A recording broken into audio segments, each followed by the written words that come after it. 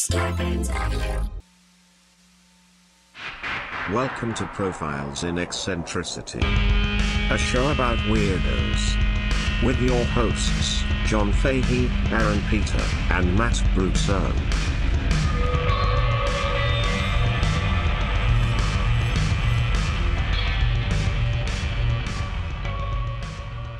Hello, folks. Welcome to Profiles in Eccentricity. It's a show about weirdos, doggone it. My name is John Boy. It is John Boy time. I am your host, John Francis Fahey, the COVID kid, COVID barely 18. Joining me as ever, I'm afraid, you should be, Skeet Lovers Pizza. 3 children stacked on each other in a trench coat, disguising themselves as an adult man. Each child, of course, shredded, ripped, with a huge veiny cock. 2 gay, 1 bi. All uncut. Trying to get into this porno? Yeah, I mean, do some poppers. A couple of poppers. Aaron Joseph Pita. That's me, a.k.a. R. Balla, a.k.a. Richard Baller. Yes. A.k.a. Roger Baller. A.k.a. Trevor Mad Mac. Hey. Sam Speed. Can I say something? No. You have to say first, to your right, my left, is the handsomest son To of my right, my left, your left. And yeah. handsome Matt Brousseau. Yeah. Hi, bonjour, aloha, Frenchman henchman. Mahalo. mahalo, dude. Hello. Welcome to the tiki room. We just got back from Disney land. That's right. And that was a nice fun day. It was a was. nice, That's very fun, nice. long day. Curated by the Jokay and the Katie Merriams, the Kevin Andersons. Good people. It was a real Love each nice. other. It was a real nice time, and just fun in the sun and some A lot of sun. A lot of fun. You know, something I overheard something there that really stuck. I heard a rumor. I heard a rumor. No, we were in line for the Jean-Guerre cruise.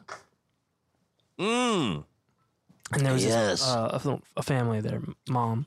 And the mom- traditional family, which is Nuclear. oppressive, of course. Yes, but the mom, I believe, was what you would call a hottie boom body. She was a hottie boom body. She was a very pretty young mother, in I would imagine her late 30s. Mother.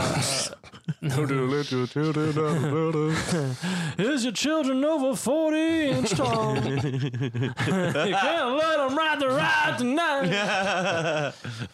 Jungle Cruise. He really goes for it. Like, what is he doing? It's the Rocket Emily. Jungle Cruise in line, and she's got 3 kids. The dad's there. He's present. Seems like a nice family. She's just, she's not like a hot, super hope smoking hot milk. Oh, God. She's just a real pretty nice. She seemed to have, A lovely woman. a lovely woman, and Probably a listener. definitely engaging with everyone's in, the family's engaging with it. And the youngest one, the young boy, I don't know if he was a little hesitant about the ride. Maybe he's afraid of the jungle or tigers or rhinos. Who knows? But she, I mean, he's like 8, he's got a lot of imagination menu options. right? And Nice. it seemed and she looked at him, and I was just kind of paying attention, right? Because I was looking at her. Yeah. I was just listening to the conversation, and she Yeah, goes, yeah. she Listening goes- to the conversation. You were looking at the taters in the toilet. No, I was not. Come on. The taters were looking great. And, I mean, and she what just- did he say? the mom said to the young boy, "Do you want to be Peter Pan or do you want to be Peter Parker?" Whoa. And it blew my mind. Yeah. I was like, "Oh my god, that's perfect." What did he say? I don't fucking know. I'm stealing the wife. Okay. Yeah. I was wearing a Spider-Man hat actually, and so I looked at her And like, yeah, I was like, yep. And then he turned and looked at me, and I turned the hat around with the hat. I was like, Oh. your mom's right, dude. Yeah. Do you want to be Peter Pan, the boy that never grows up? Or the one that accepts Peter Parker. responsibility. And yeah, It's really nice. Damn, dude, that's deep. it was dude. really good, and I was just like, Wish you were my mom. slash wife, I'll call you mom. do whatever you want. That's okay. Yeah, it was really good, and I think it's a really first aid kit? with some SPF 65. So that's a question that we all should ask ourselves. Mother. Do you want to be the little kid that doesn't grow up, live out there in fucking Neverland with the Lost Boys, You want to be the kid with the dead Oh, uncle? yeah. or do you want to be Peter Parker? Because it's not just with great power comes great responsibility. Yeah, With great responsibility also comes power. it's true. And I don't wanna be- No, I don't want to be either. just take it. Just take it. You want to be Spider-Man. You want to be Peter I don't Parker. want to be Spider-Man. It's a choice. You got to make it. You're asking the guys that moved to Los Angeles to pursue absurd dreams if they want to be Pan or Parker? I don't want to be either. Man, you got a choice. You got to make it. Gun to your head. I do? Gun to your head. Why is there a gun to my head? Who put this gun here? This is fucking Neverland. Jesus man. Christ, It's Queens or Neverland. Pick, America's a motherfucker. mess. There's always guns to our head. Is it the Jackson Neverland? Yeah. Nice. I like how there was a ranch. Bubbles. There's something about a ranch that really is just like... It's the Neverland Ranch. Hidden Valley. it's Now the fence goes. pretty relaxed out here. It was a nice moment. It was really good, and she seemed like a wise woman. And in that moment, I was just really. You want to be Peter Pan or Peter Parker? Huh? You want to go to jail? You want to go home? Wait, You want what? the gator? Wait, Or the rhino? who goes to jail and who goes home? It's from the Motion Picture Training Day. Oh, okay. I think we should say that, Aaron, you've given this a lot of thought, I have. and you said if somebody can mock up a very good, Yeah, we're now switching gears. yes, we if somebody could do All you beautiful, wonderful, talented people out there, artists, listen, the Dark Rose Dallas types, or even somebody cool I don't even know about yet. yeah, maybe, yeah, If one of you fuckos can put together some fucking really cool, believable, Michelangelo's David Duchovny, yes, it's a I statue. will get a tattoo. No, of it. it's just some Photoshop. Well, I'm not going to do it. Okay, well, the real friends. Yeah. There. I'm not gonna do it. I'm busy. I'm busy thinking happy thoughts, learning to fly. You told me to pick. The gator. Oh, you'd be the gator. Yeah. I would be in the gator. Peter Pan. I'd be the gator in Loki. Yeah, ideally. He also bites a hand off, too. I take a third way. You know what I mean? I bridge the two. You know what I'm saying? I don't know. Yeah. I'll bring the Marvel to the Paniverse. Both wholly owned subsidiaries of the Disney Corporation. I'm pansexual. Whoa. True. What about Okay, a personal pan You don't see sexual gender. pizza? Personal pan pissa? Personal pansexual pizza. Oh, I love that. Oh, pansexual pizza. I got you. Well, it's personal. And it's sexual. I don't like to talk about it. Yeah, you do. I do. So Yeah, you do. make it sexy. Yeah. Make it good. Make it realistic. I don't want Yeah. some weird fucking Picasso. You don't have a choice. And There, you've put it out there. Someone's going to make it. Yeah. and someone's gonna make but you have to like it to I get have it to like it. to get Well, it tattooed on you. Yes, So- sure. You yeah, have to like it. But know, go out there and make your own weird stuff. If you can make it good folks. enough, Jorge Riverol, Oh, he's sick. he's demented. Oh, But yeah, anybody. What a lovely sick man. Richard Park is a great illustrator. and he's sick. The multitudes of talent out there. You guys. So basically, you're asking Richard or Jorge. No. No, I'm kidding. I'm It's kidding. out there for anybody. It's to out really there for take anybody. A crack at it. I mean, And the best one will win, or all of them will fail. yeah. So, And where will you put it? That's a great question. Thank you. open for suggestions. You're going to open what? Oh my god. It's open for. Oh, It's an open topic. It's an open debate. I will okay. Well, we'll choose later. We'll cross. Depends on how good it is and what it looks like. We'll cross that perineum when we get there. Okay. Well, maybe it is the perineum. It's the gooch. Yeah. No, man, I understand you have some. Yeah, I have a profile. You have a profile. Yeah. Yeah. What's that about? I don't know. I don't know. I don't. I guess I have. Lay it one. on me. Do we need to take a break or No. Okay, We cool. can just hop right in because we will take a break. Let's jump. But not right now. Let's jump. I wanted to talk about a notorious rascal. I love rascals. Notorious Rascal? Yeah, well, Rapscallion? my two sources for this. One is The Great Rascal by Jay Monahan, and the other is The Notorious Life of Ned Buntline by Julia Bricklin. Notorious Rascal, this man. Oh, really? They both say Notorious in the title. Is that right? Only one does. One says Rascal, the other says Notorious. Yeah, well, I wasn't really paying No, you know, you're 50-50 on that. He was author, soldier, father, many times, Love it. husband, many times, a shit, definitely. all the time. Kind of. Wow. And creator of one of the stories of America, Peter Parker. Peter Parker. Not Peter Parker. Shit. Steve Ditko. So, his real name was Edward Zane Carroll Judson. Oh, God. Of course it is. Edward Zane Carroll Judson. Zane Carroll. Yes. Judson. Okay. Yes. Zane's a good name. Yeah, EZC Judson. Easy C, baby.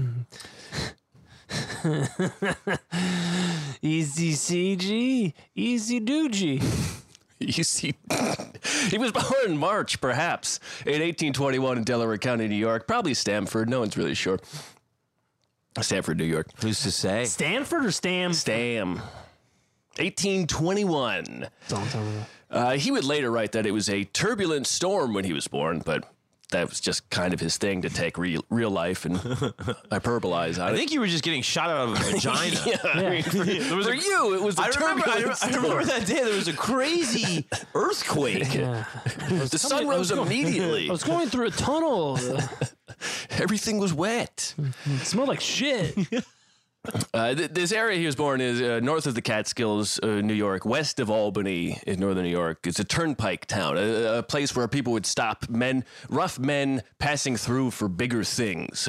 Stagecoaches with last week's news. Uh-huh. That's how they found out about the world. Is what happened last week. Someone would come into town and be like, "They're all dead," and they'd be like, "Shit." Shit. Holy shit. They probably stink by now. Just last week they were alive, which was 2 weeks ago, of course. As a child, his father, Judson's father, was a wannabe author, but he eventually became a school principal, and he moved the family to Bethany, Pennsylvania. It's about a 28-hour walk south from Stamford. As the crow flies. Yeah, as the crow walks. As grow up. But you know, they're very they're walkers. Yeah. He never had any toys as a kid, but he hunted and fished.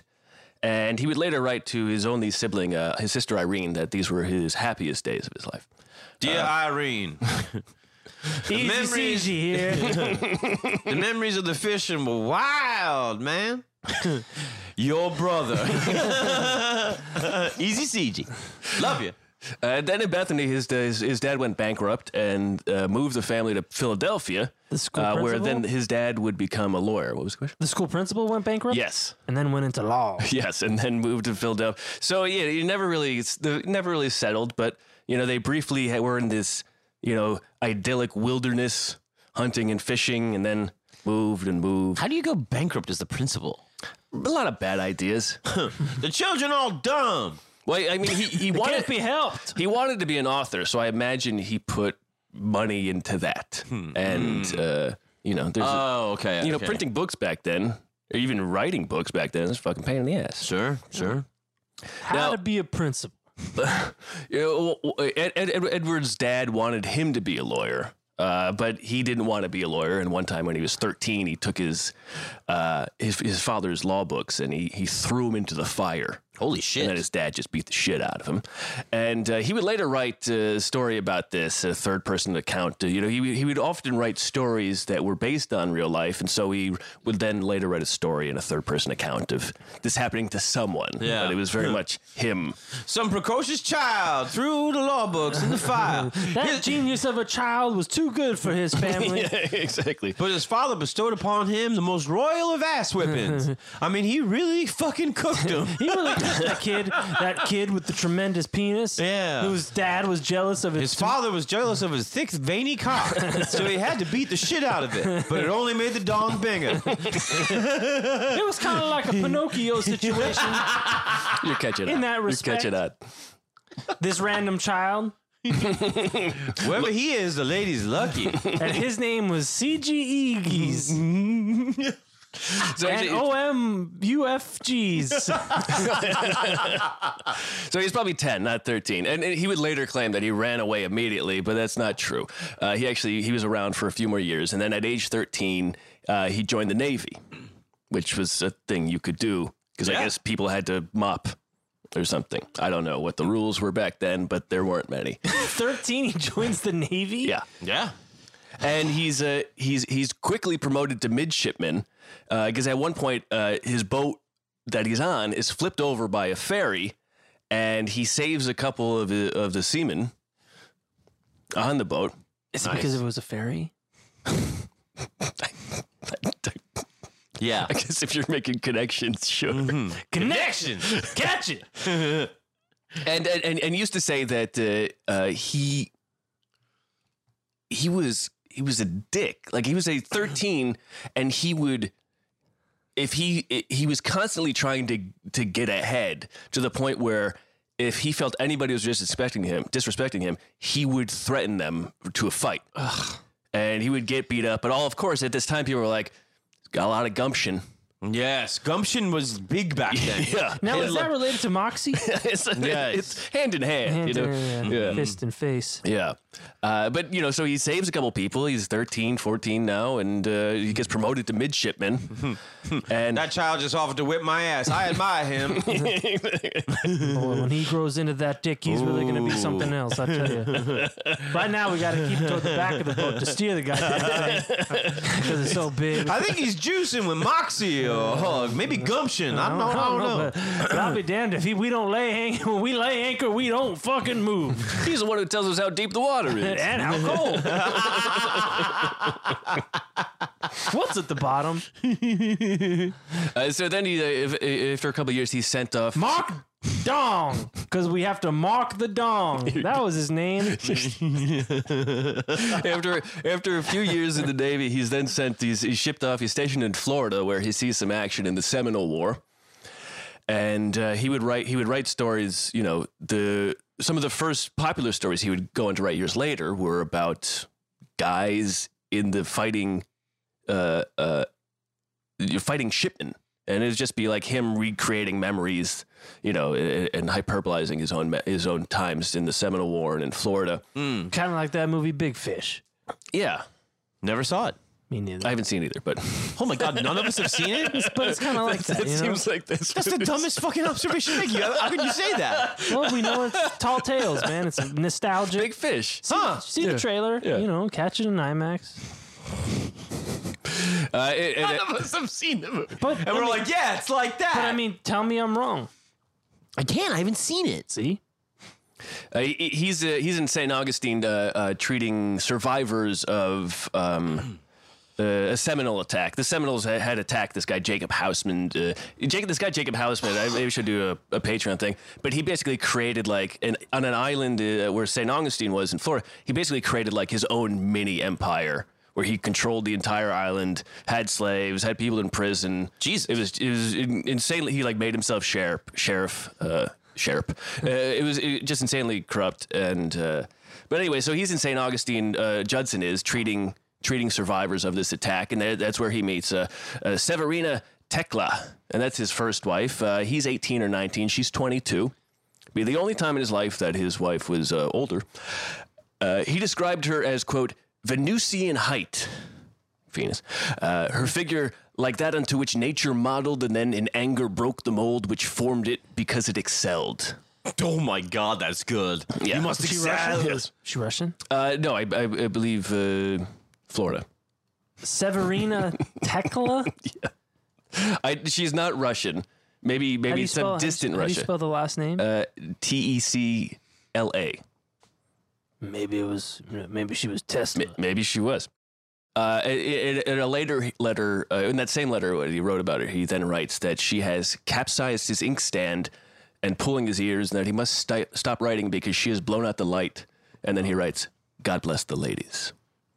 God bless the ladies. This was, I mean, he was, he wanted to be a writer, and he was a writer. I have to stop writing now because she spilled my ink on the. Yeah. That's like H.P. Lovecraft used to do that, where he's like writing it, and at the end he's slowly going insane, and like, Yeah. or like in Monty He's writing Python, about writing like, it. the Castle of Ar. Yeah. Okay. Yeah, instead of painting the scene, he's just telling you what's happening. Yes. If you really had to stop writing, him. you'd stop writing. There'd be a God splooge bless. stain on God the bless page. the ladies. I'll tell you. You know, that's not where I was circumcised. That's actually high tide. And yeah, that's the mark there. Yeah. You know, my father beat me. Only made me stronger. Oh, I'm still writing. Oh, excuse me. Oh, I must go to bed. Have I told you how much of God bless the ladies? So he then Venusian in height? Was Venus in I don't think so. It's just he's Venus he's in the 18, 19. He's just he's this putting, is his white stain. yeah. He's just putting words together. But he leaves the Navy without permission, and he marries her. And they move to Pittsburgh, where he and his father put together a literary magazine. And it's there when he's 1920 now, where he takes the nom de plume, the pen name of Ned Buntline. Ned, short for Edward. Yes. Buntline is the rope at the bottom of a square sail. So, he spends these formative times in the Navy with the sails. Very good. So he takes, much like many decades later, Mark Twain. Yes. Mark Twain is... Mark Dong. Yes. Well, what is Mark Twain? Mark Twain, I believe, is when a boat is going, let's say, through the Mississippi, someone has to keep track of where the boat could run aground. Right. And so marking the Twain is marking where I see. where the ground where the boat could get stuck. Hence very why I good. said Mark Dong. Because he had to put his dong in. Now you get it. Yeah. I believe that's correct. We'll still do your joke. And It's funnier when we have to explain it. He's up in Pittsburgh, where his father creates this literary magazine. His father just wanted to write stories of people in the Revolutionary do they have War. hoagies or grinders there? In Philadelphia, in Pittsburgh, it sounds like hoagie area. Should be a hoagie town. Yeah, it seems like it. But who's this? So his father did what? His father wrote really, really dry, true stories from the Revolutionary War, which is only. What, 60 years ago. 60, 70 years from there or from then? Maybe less? Probably less. How many crow's feet? Oh, no, it'd be like 50, right? Yeah, something like that. No, he's born 1821. He's born in 1821. So, So, no, it's like 1840 now. So it's 1840, yeah. So we're like It's 80 years. 60, 70 years, yeah. Anyway, you guys get it. 150 years. You guys at home, do the math. And so he's back home with his dad, and he's doing more comprehensive. He's writing full stories now, and he's writing a lot of stories. His Navy stories that he's hyperbolizing and fantasizing into fictional stories, and he sends them off to right now. Cincinnati is it's the West, and it is and it has this literary genre of stuff in the West of like. Stuff that is published in Cincinnati is like this is stories talk. from the West, you know. So anything that's published in Cincinnati is nouveau almost, right. And They got a river there. yeah. Well, the Paris of the West. That was Cincinnati. That is so crazy. Cincinnati. Yeah. It was Ohio was the western frontier, Yes. and that's weird, man. Yeah. I mean, I think also you would have, I mean, probably a unique perspective on how that would affect the mythology of just the unknown. Yeah. It's going into the cave, right? That was just the westward expansion, and so the tales And it kept going. The tales had to be taller, right. almost, right? Venusian in height, almost. Yes. Because it's kind of, I guess, a challenge to make more of you, go westward. Right? Yeah, whether it's conscious or unconscious, there is, this is as far as anybody's gone. Not anybody, but it's as far as we've gone. As the white Right. man or the American man. Right, has because, gone. there was San already Francisco, people living there. like There's already- there was this big, great swath of land in the middle that was hitherto before Unbeknownst. conquered by the white man. Yes. Yeah. Yes, by the American. which is all that matters. Yeah. This man, history started in 1776. Don't you forget. And so he's well received. His stories in Cincinnati are well received. So he and Severina move to Cincinnati to be closer to the publishers. And if, so of course, what some success inspires him to just start churning stuff out. But at some point, Severina dies, and no one's really sure what happened. Odds are it seems like he wasn't there when it happened. There's a story, there's an anonymous article that's written in a local newspaper, and he would do this often. He would write an article anonymously about himself, send it to a newspaper, and then they would publish it. And there's a story, like a newspaper's like, oh, here's a story from Anonymous. We got to put this out here. Yeah. She died in the best, most beautiful. She died. No, it's not even about her.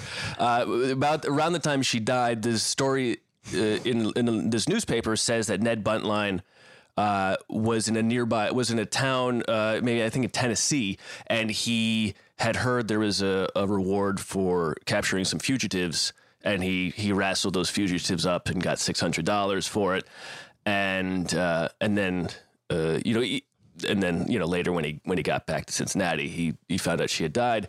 And he No cause of death, or no, I mean back then, she's dead. yeah. She was out there on the western frontier, man. Like, it could have been anything. And it briefly stopped his output, and he wrote to a friend. He wrote, "I cannot write now, for my heart is buried in my wife's grave, and I cannot dig it up." I'm buried in all this cash. You want me to go down there with a lantern? Even for like a 21, 22-year-old, that's not bad. Not bad. Yeah. Not bad. Oh, yeah, 21, 22, for sure. But then he moves to Nashville, and he starts a magazine called Ned Buntline's Own. And this would be something that he would write on and off for almost the rest of his life. Ned Buntline's Own. And it's very popular in town, and it's hyperbolized stories. It's hyperbolized local news. Hearsay. It's Rumor. It's stuff I heard in town. Gossip. But he's just churning it out. He can write... later in life, he would say, I think he wrote 650 pages in 6 days. And this is all handwritten. Jesus. This guy was just, he wrote. The Frankenstein computer god. Yes,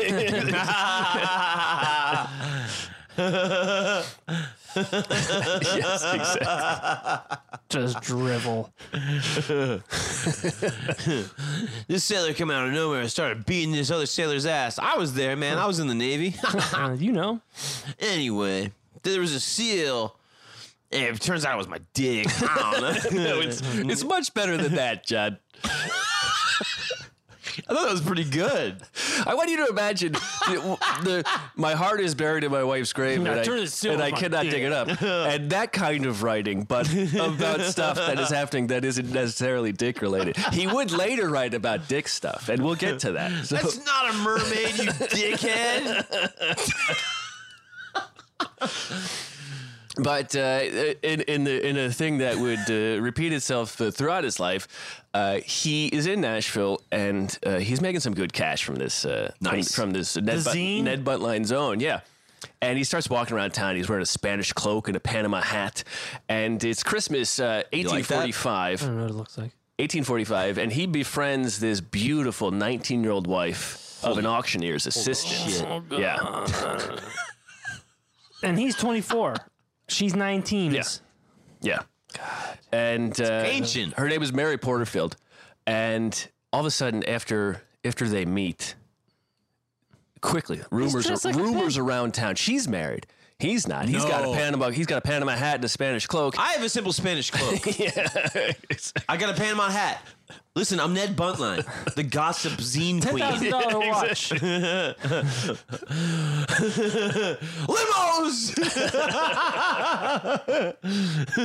Private jets! I got private stagecoaches. I'm going up and down the Ohio River. I'm fording the Erie Canal. Hey, is this Ric Flair? Yeah. We're doing Ric Flair. Yeah, but Panama Jack hats. Spanish cloaks. Pinky rings made out of engine bones. R.I.P. Orndorff. Huh? Orndorff he was in the Four Horsemen. Orndorff? Orndorff, yeah. Not familiar. Passed away. Well, Bob Orndorff. So she really likes Spanish, and she started receiving letters signed El Strangero. And she couldn't figure out who it was from. It could have been anybody, really. She's like, I don't speak Spanish. I actually think it's Strangero.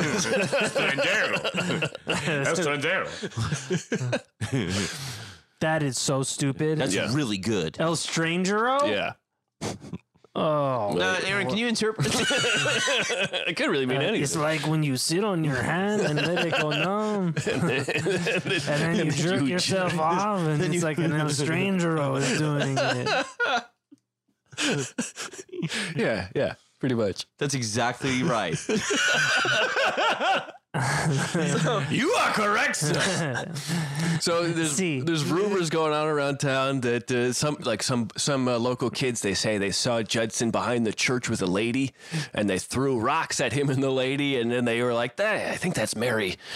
Holy shit. And then so all of these rumors just keep growing and growing and growing to the point where Mary's husband, his brothers and his friends come to him one day and say, "You got to kill this guy." Holy shit.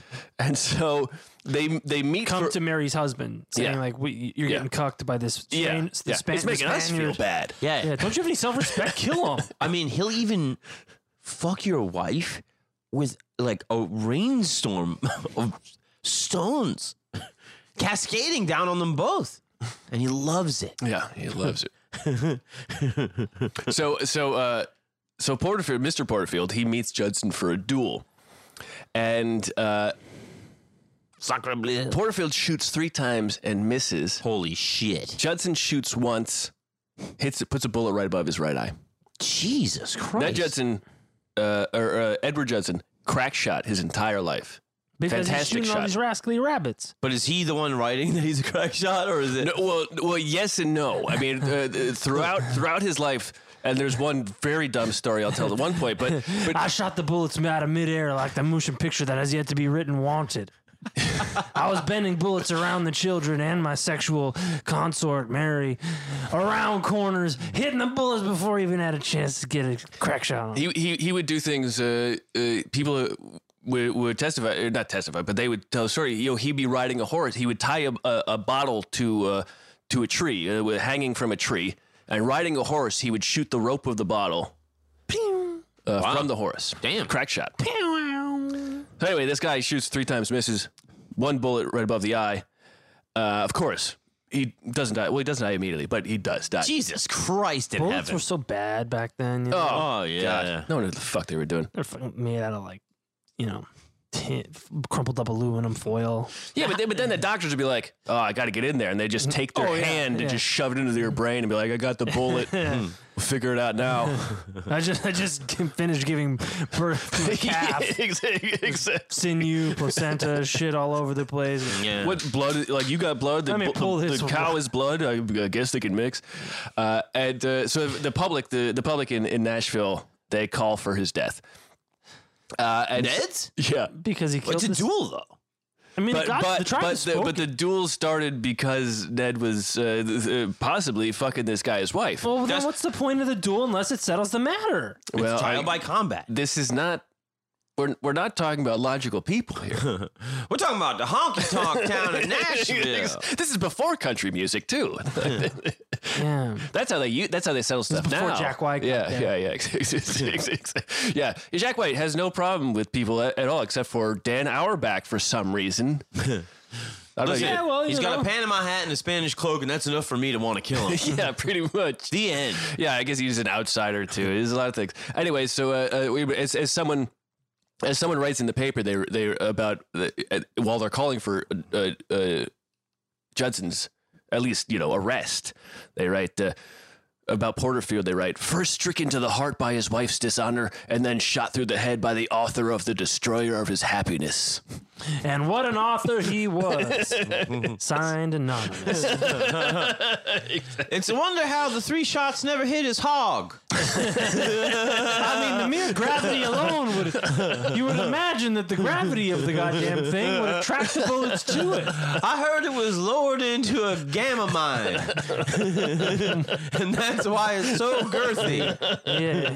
And the fact that his father beat him made him an angry son of a bitch. And you wouldn't like it when it's angry. It hasn't decided its gender yet, although it is a phallus.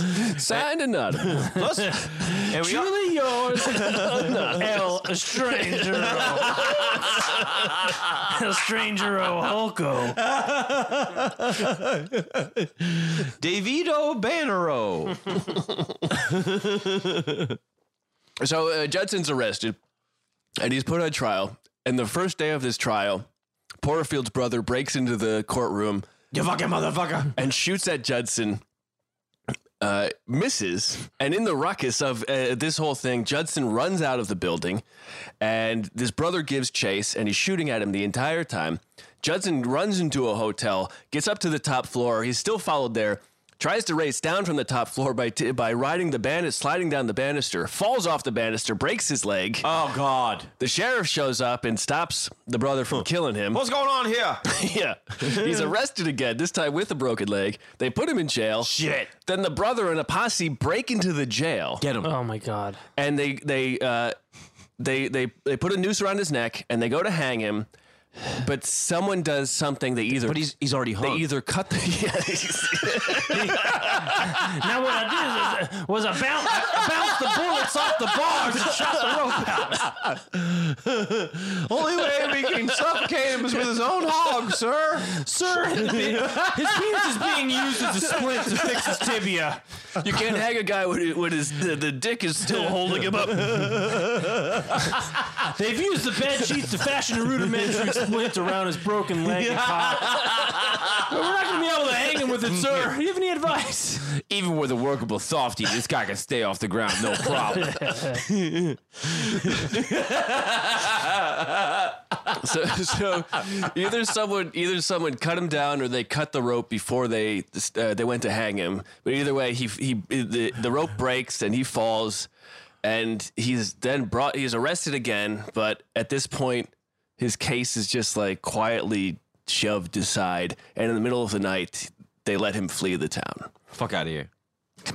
So he stops in Philadelphia and New York, and on his way back to New York. His way to New York, and he like runs into famous writers, and he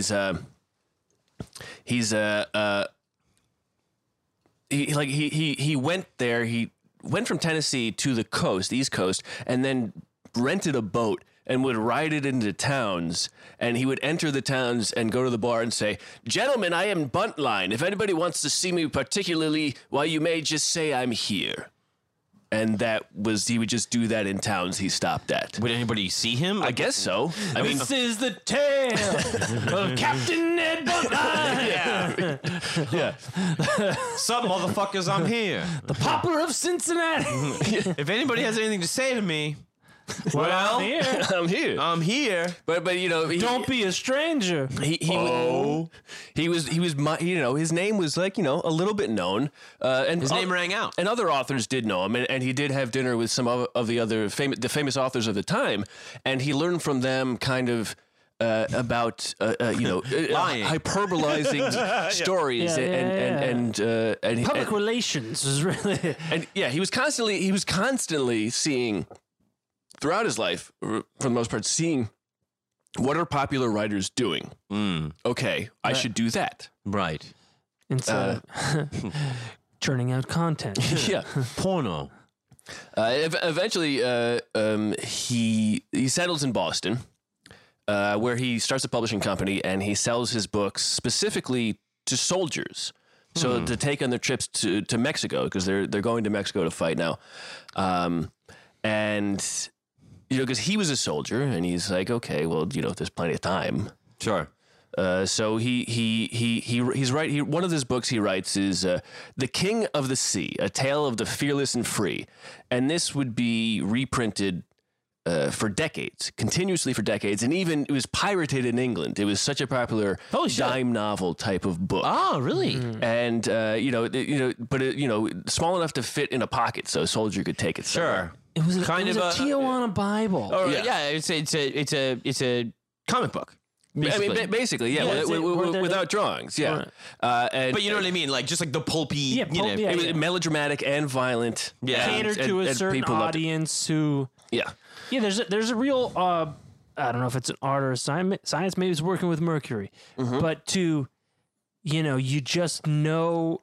Because you've been there, you know what the content people want is. Sure. you Yeah, just like- and there's the stuff that's like, the street stuff. And it's not Dickens, right? But it's something you all want because...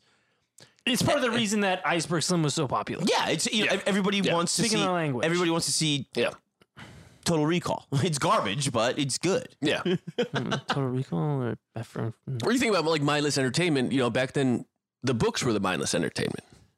Yes, Totally. It was.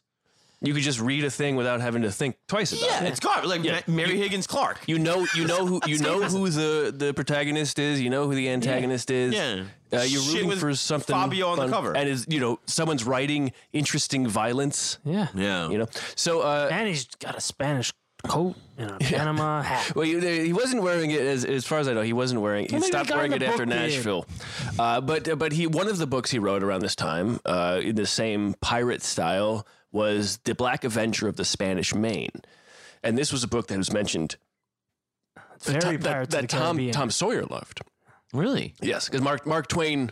And you're saying this was like bootleg level? What do you mean? Like, was it Ned Buntline? Yeah. Like, it wasn't like name on the cover. The Black Avenger of the Spanish Main, Ned Buntline special. Okay. A really well-selling book, and and in the culture enough that Mark Twain imagines Tom Sawyer liking it. Right. So I mean, that's kind of one of the keys to Buntline's success was that he was able to write books for people who wanted to read books, but people weren't writing books for them, and which is like poor people. Yes. Very good. Very. His next book was kind of his breakthrough book. He moved back to New York City and he wrote a book called The Mysteries and Miseries of New York: A Story of Real Life. Julie Burgon calls it melodramatic hyperbole, and it was likely patterned off this French novel titled The Mysteries of Paris. Cincinnati of Europe. Judson's book. Yes. We like to think of ourselves a bit like the Cincinnati of Europe. Judson's book sold 100,000 copies. Hey. Jesus Christ. And countless more pirated. Yeah.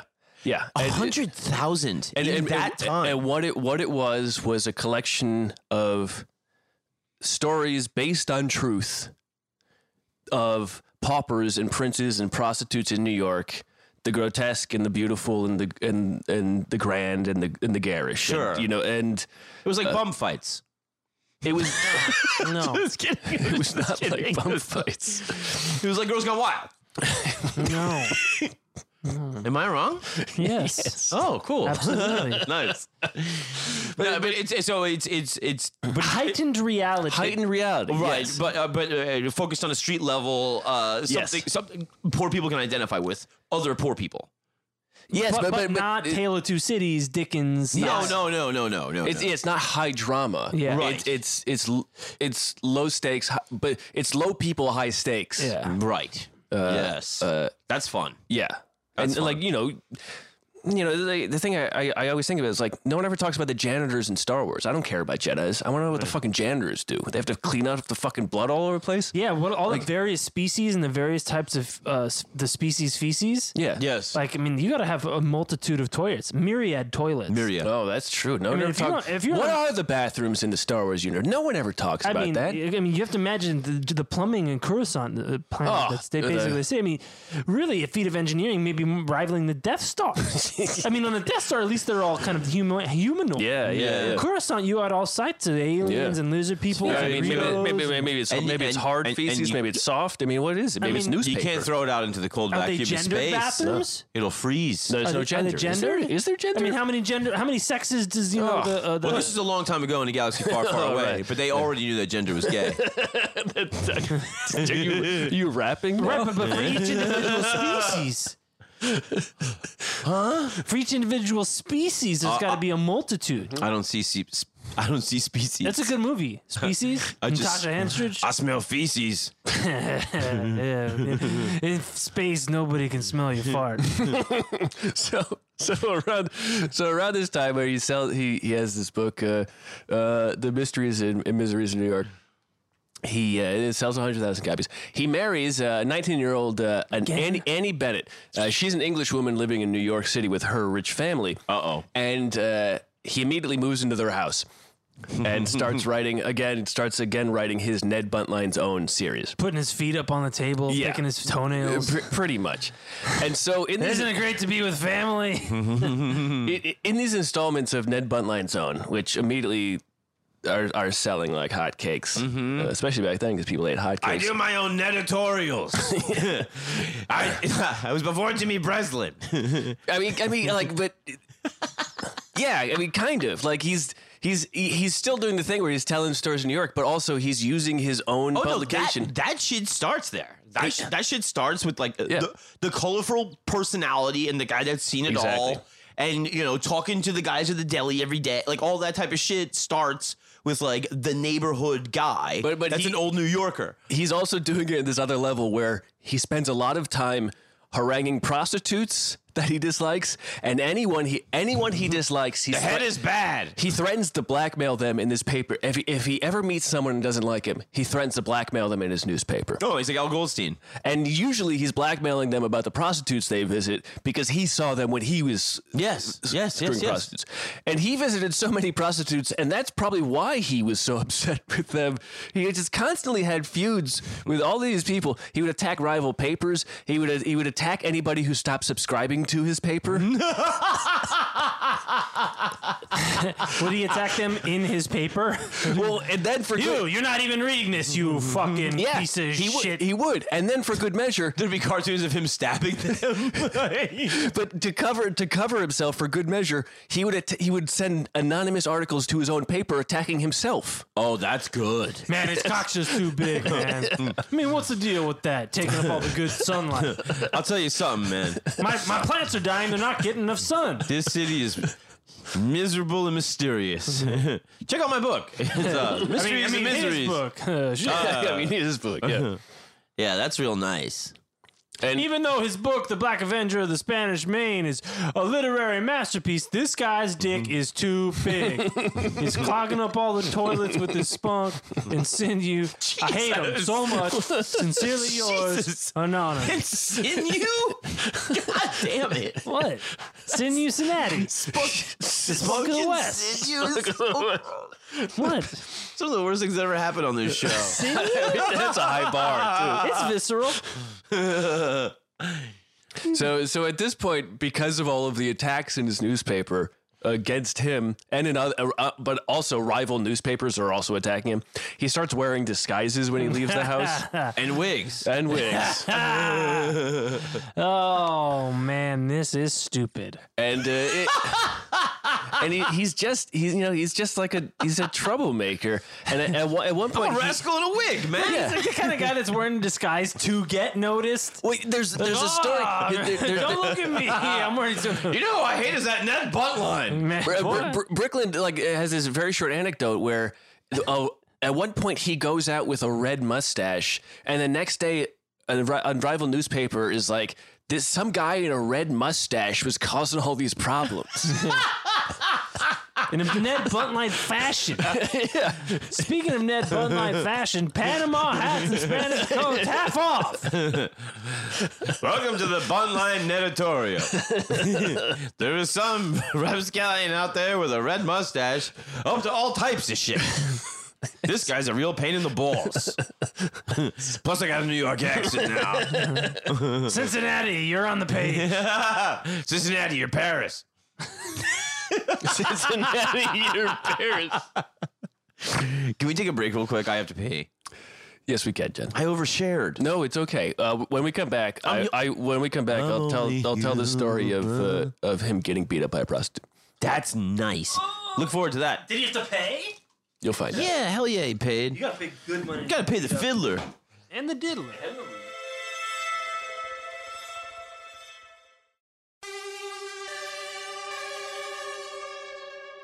And we're back. Hey, hi. You want to Twitter, Instagram? Oh, yes, we are the PP Podcast on Twitter. We are Profiles in Eccentricity on Instagram.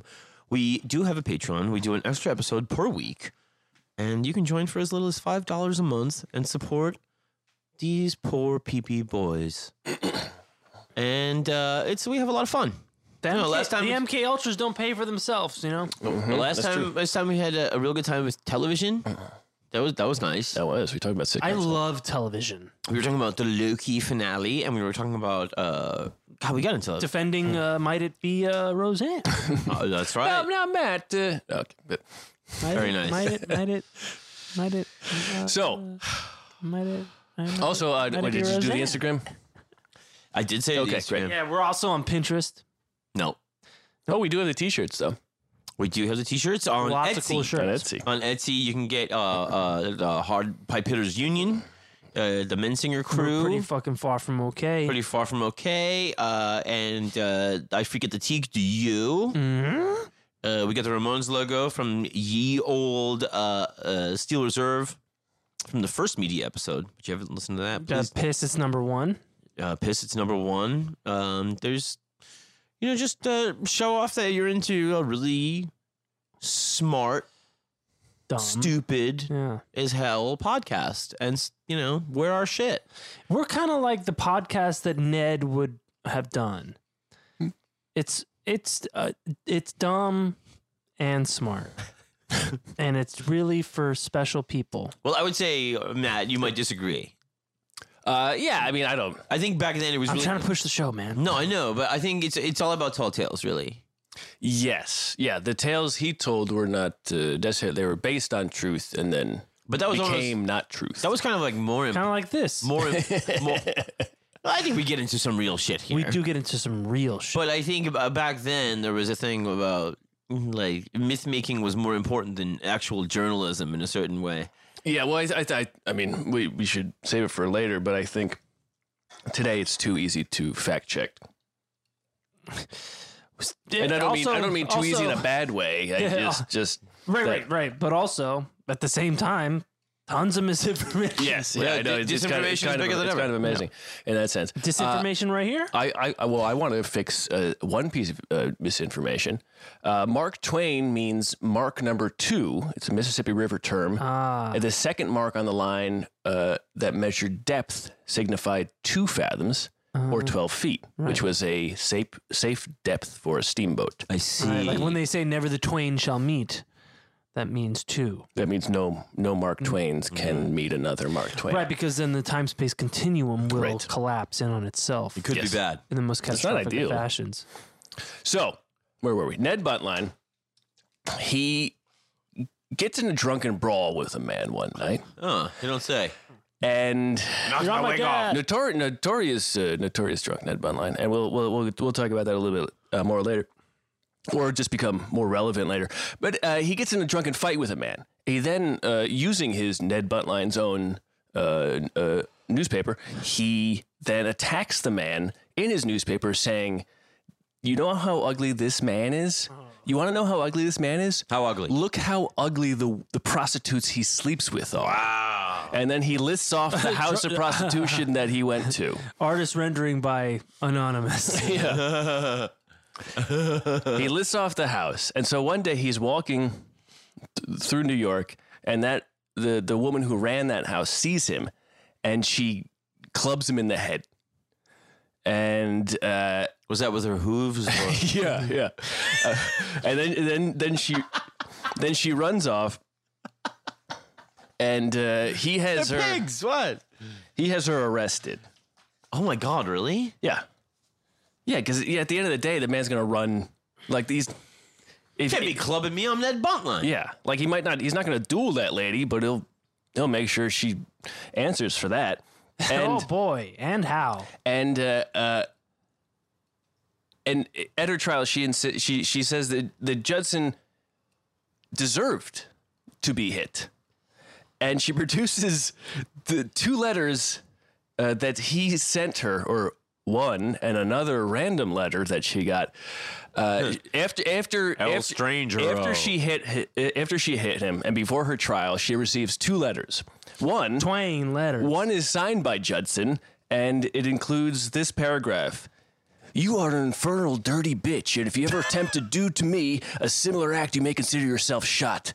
Take warning by this, dirty whore. My paper is mine, and I am able to be responsible for any articles contained within. EZC Judson. And the second one was signed, one who knows something, but it was in his handwriting.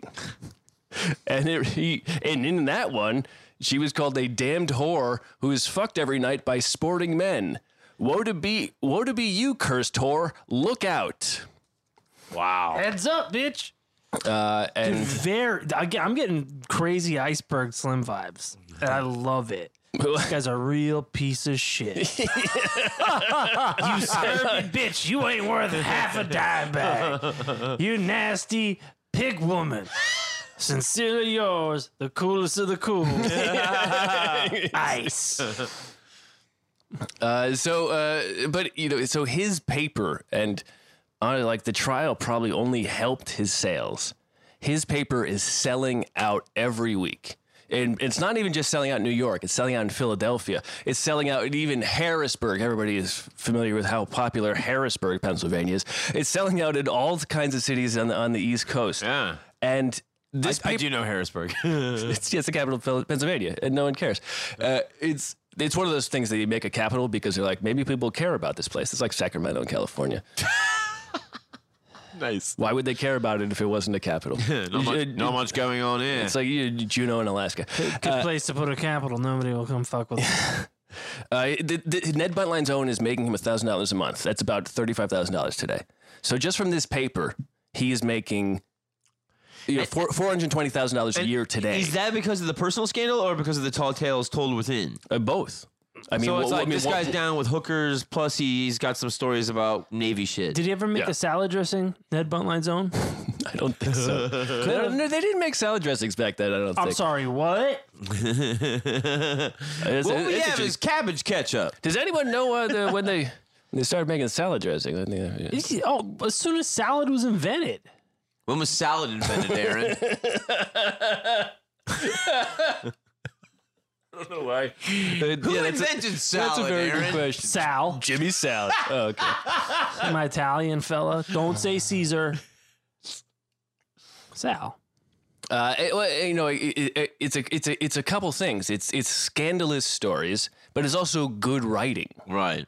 And you combine those with, then you add on top of that, this guy is a shit. Right. Well, And New York City, especially at that time. All these places, like, there's such a layer of filth in so many places that, again, this is a guy that if you're a rich person, you can be like, oh, that's interesting. But if you're not a rich person, you can be like, this guy's telling stories about people I know yes. because I see them every day. Yes. Yeah, it did. I mean, like I was saying about the Breslin thing and, that kind of... Explain what you mean by Jimmy. Yeah, explain Jimmy Breslin. Jimmy Breslin is a guy that was, this old crop of the city columnist that would kind of, say like, his opinion on what was going on with people and stuff. And then, they're frequently talking Was it about... the Post? I think he was Post, yes. New York Post. Yeah, New York Post pre-Murdoch. Yes, he was there yes. for a long time. And then the Son of Sam was writing letters to him specifically. Yeah. But there was, these guys, the kind of trusted He's working the local beat. columnist was like a thing. The official gossip. I mean, and almost like the tribal elder. But in not a certain way. Not like gossip like we might know today, like celebrity gossip. It's a local. The noun gossip. Yes. Well, and but there was a thing too about like, okay, well, listen, we're all New Yorkers, we're all tough, Yeah. but I'm not going anywhere. But here's what I think is wrong with this city, and then they start there, right? And in the pantheon of that, you also get this thing of, that is how somebody like Donald Trump would get thrown around as a character a lot. Yeah. Right? And people would be like, oh, well, he's a jerk off. And people are like, all right, well, he's kind of funny, though. You know what I mean? It builds up this thing. And it's like, oh, well, he's all showy and he's talking about how rich he is, but not really much going on there. Yeah. And then they're like, he's a jerk off. And it's like, yeah, well, he says he's not. Yeah. And then it becomes, that's how you. Right. He kind of became this, like, I'm getting, Ned, and it was kind of like the Perez Hilton. But in the early 2000s of like shit rag. I mean, but funny writing, but like cunty. It is you're going somewhere. I'm kind of getting you're getting there. It's almost a reality TV level. Yeah, like there was also back in the day there was a website called WWTDD. What would Tyler Durden do? And it was this kind of like gossipy, cunty, funny. Yes. Blog poet, and you would go see kind of like goings on around town that were really shitty, right, but very funny and speaking the language of the day. Yeah, and that's kind of that's more. Yeah, that's and then guys like Perez Hilton eventually did get bigger than their own thing and had their own problem. He kind of outgrew his own thing. I'm kind of getting those vibes. Yeah, I mean it's interesting. I guess keep that thought because I don't know if that is necessarily what happens. Because we haven't gotten to the crazy stuff yet. I think that's a interesting, not necessarily pigeonholing, but idea. So I'm making a connection. Yeah, and so his paper's doing well, but he's still writing books too. He's still writing these these short novel stories and. Around this time, 1848, 1849, any bookseller in America at that time, his books are a half or a third of their inventory. What? Yeah. Good God Almighty! I mean, there's not as many like today. There's 10 books. Today, there's a glut of authors, right? I mean, but back then there weren't as many authors. There wasn't anybody else that I know of. That didn't write in crayon. That wrote as much as he did. Yeah. He's doing Ned Buntline's Own. That's the paper, but he's still writing these stories and these novels and these serials nonstop. Yeah. And he would do things like he would sign a contract with, and this would be later in life, but he would sign a contract with someone. And they'd be like, okay, Ned Buntline can't write for anybody else. And then he would just write under different names because fuck that. He's going to write all of his stories and it'll just be so-and-so. Sure. Here's a book by so-and-so. And the thing is about that is sellable is if this is the guy that's, half the inventory, it would make sense for other people to ape him. So then it makes sense if he's doing it under pen names that it sounds Buntline-esque. Yeah. Right. And so people are aping it. It's just a bad excuse for a Buntline ripoff. Yeah. Yes. I mean, some of the apes are him. It's the Richard He's Bachman. aping himself. Yeah. Right? Yeah. He's an Arbala. That's right. Speed. So with all of these sales, he is getting a cultural cachet, and he takes this influence. And in Ned Buntline's Own, he had published a lot of anti-immigrant stances. And so he combines that with his influence, and he basically becomes the megaphone for the Know-Nothing Party in America. Holy shit. And we talked about that a little bit on a Patreon episode about this priest from Maine. And the Know-Nothing Party would later also be branded as the American Party, but it was an anti-immigrant party.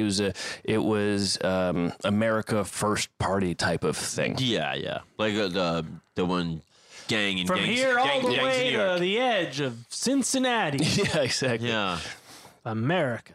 In many cases, he was credited as the creator of the Know Nothing Party. That's how much influence he had. But actually, there's no evidence he was even at the first convention of the Know Nothing Party. But he was the first celebrity of the Know Nothing Party and probably their biggest ever speaker and draw. Damn. And so he combines these things with a specific moment in time in New York. On May 10th, 1849, Shakespeare's Macbeth was going to be performed at the Astor Place Opera House in New York. At that time in America, there are two actors known far and wide for playing Macbeth. One was a Britishman named William Charles Macready. Britishman. And a lot of flourish, right? Yes. The other was an American named Edwin Forrest. Now, Macready and Forrest had kind of I don't even know if it was a back and forth. I do know that Macready did not like Forrest and would snipe at him through the papers. They had different styles, but one was American, one was British. And even, I think it was Grover Cleveland might have been president. Whoever was president around this time had run on an anti-British platform. Sure. And there was, part of the Know Nothing Party wasn't, it's kind of weird to think about it today to be like American anti-British. But back then, the British were the immigrants. Huh. And so there was the Know Nothing Party was anti-Irish, anti-immigrants, and it was, even though it's like, what the fuck is American? They're immigrants. Yeah. Yeah. You ain't assholes. from around here. So now Judson has been in his Ned Buntline zone. He's been fomenting these anti-immigrant, anti-aristocrat messages for a while, and British aristocrat, of course, right? And so the night before the performance, he posts these bills all over town, and they say the title is "Working Men," and then it says, "Shall Americans or English rule in this city? The crew of the British steamer have threatened all Americans who shall dare to express their opinions this night at the English Aristocratic Opera House." There's an exclamation point after every word. "We advocate no violence, but a free expression of opinion to all public men. Working men, free men, stand by your lawful rights." Signed, the American Committee. And these were all written by Buntline.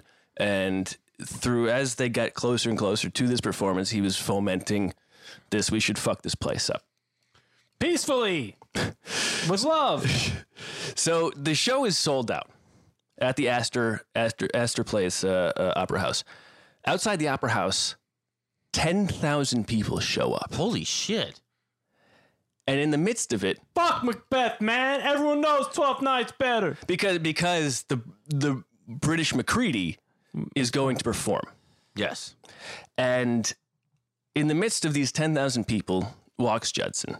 In his coat, he has 2 pistols. Jesus Christ. He originally had 1 pistol and a knife, but his brother-in-law was like, Can I borrow that knife? No, his brother-in-law was like, "You're probably going to get arrested. That's my family's knife. I'll give you your gun back if you give me the knife." Hell yeah.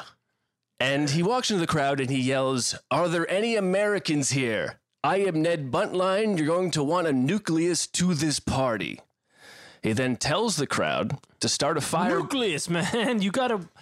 He used nucleus Yes. Wait. as a verb. Yes. What does that mean? Well, a nucleus is the center of something, right? So that's what I mean. It's a very strange use of the word. That's what I'm saying. So what does he mean? You're going to want a leader. Someone has to take charge. So basically, center around me. Mm-hmm. You see, you're going to want a nucleus to this party, Yes. or you want 2 nucleus? You're going to want a nucleus to this party. Right. Now that I can make some. And so the word starts going through the crowd. Oh, Ned Buntline. This is Ned Buntline. I'm Ned an Buntline, Ned electron. Buntline. I'm a proton. And there's tons of kids there because they have nothing to do. And children should not be around nuclear energy. he tells the crowd to start a fire behind the theater. So that way everybody has to run out the front doors and they can all heckle and harass them. Okay, y'all. But We're then gonna 300 this shit. so a group goes to try to start a fire behind the theater. And and it doesn't quite work. But as this is happening, Buntline gets a group of young men and kids to start throwing stones through the windows of the theater. Holy shit. Someone throws a giant stone that smashes an entire window out, and the crowd just starts streaming in. Meanwhile, in the theater, they also had people placed in the crowd to start heckling when McCready got on stage. So they had people in the audience to cause a problem. And then someone tried to start a fire underneath the stage. Oh my God. Dude, this is fucking bananas. And also, everybody knew something was going to... The police were already there. The firemen were already there. Yeah. Buntline's up to something tonight, man. It's gonna be nuts. Pretty much. Sick. I can't believe this British dude's doing this, man. Because it's not about money. It's about sending a message. That's you true. know? And It's not about Macbeth. It's about Big Macbeth. Call it Big Macbeth. Man, you know, you could have it your way. as the crowd starts streaming in, Judson is arrested by police, and as he's arrested for I didn't even do anything. He's arrested for inciting a riot, but as he's arrested, he has a paving stone over his head, ready to throw it into the theater. What? What? I just found this. I'm working out. I'm putting it back. What are we even doing? Holding stones of our head like Atlas. Can I shrug? Why do we punish? Can I Why do we punish the American worker?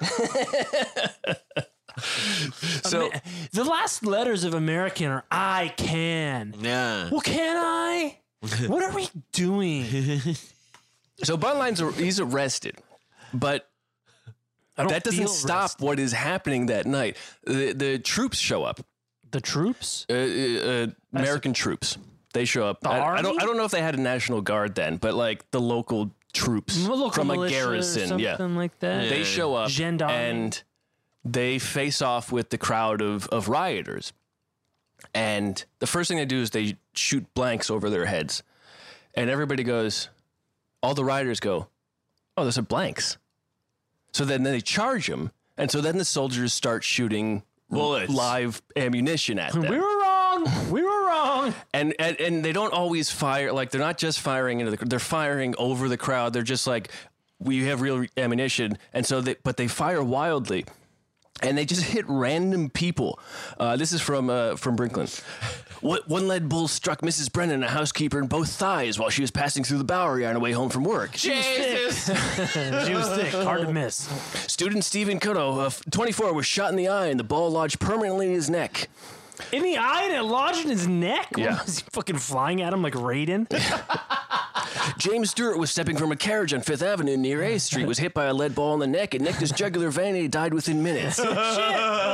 Timothy Aylwood, 19, was shot through the thigh, which fractured the bone. He later died from shock when a leg had to be amputated.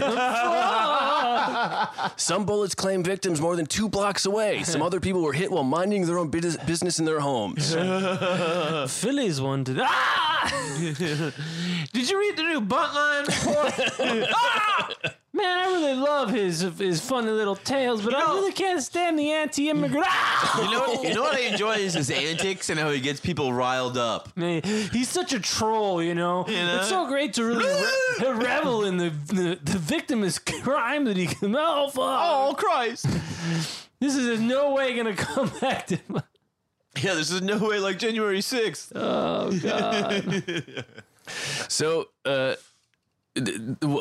later a publisher would compile eyewitness reports, and one of them writes that here and there around the building and at the corners of the streets were crowds of men talking in deep and earnest tones of indignation. There were little processions moving off with the dead or mutilated bodies of their friends and relatives. A husband uttering frenzied curses follows mortally wound his wife to the hospital. An aged mother found her only son, the sole support of her declining years, in the agonies of death. Many a wife sat watching at home in terror and alarm for her absent husband. It was an evening of dread, and it became a night of horror, which on the morrow, when the awful tragedy became more widely known, settled down upon the city like a funeral pall. Oof. At least 22 people had died, and maybe 31 people couldn't be accounted for. And the critics declared Macbeth is a hit. Yeah. This show is nuts. It's got everything. McCready really brings it. They really break the fourth wall. They break the windows. They break it all down. It's an interactive experience. This is 4DX. I mean, I came in with pieces of glass in my leg. I wasn't even living Macbeth. I got spots all over the place. I didn't even go to the play, and I was a part of it. It's performed in DMX. Man, all the world is a stage, isn't it? Damn, that's wild. So he's So the arrested. next day, is he public enemy number one? Well, Now that he's arrested too? I mean, kind of. So he's arrested, and like friends pay for his bail, and his father-in-law, this rich man, wouldn't pay for his bail, and so then he writes terrible things about him in his man. newspaper. His father-in-law, child. Despite his daughter being a smoking hot piece of ass, With a tie this dude's. I'm the master of the muffin, but this dude sucks. And The only good thing he did was knock up my wife's mom. Wouldn't even bust me out of jail for inciting a riot. I mean, who does he think he is? I think it was probably that dude with that red mustache that did all yeah, this. exactly. Where was that guy? Never saw a red mustache guy and my father-in-law in the same room together. I'll tell you that.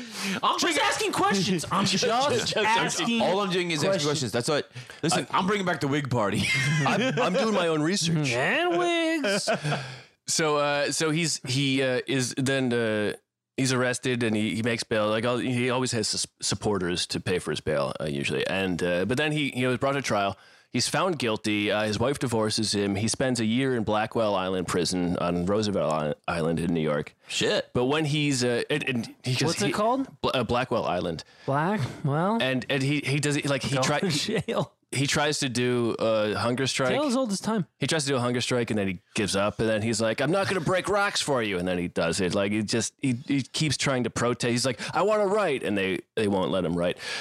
He keeps trying to protest. And then when they say no, he eventually just gives in. Fine. He spends a year there. When he gets out, he's greeted by 500 supporters and they parade him through the streets.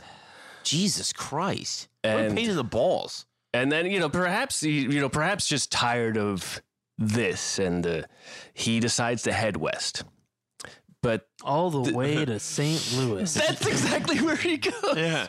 You guys are all prudes here. I'm not having fun I'm anymore. going to St. Louis. We're going to St. Louis. minded, progressive. Well, okay, so it's 1852. He ends up in St. Louis, and in St. Louis, there's an election between two Democratic candidates. One is pro-slavery, one is anti-slavery. The large German population in St. Louis supports the anti-slavery candidate.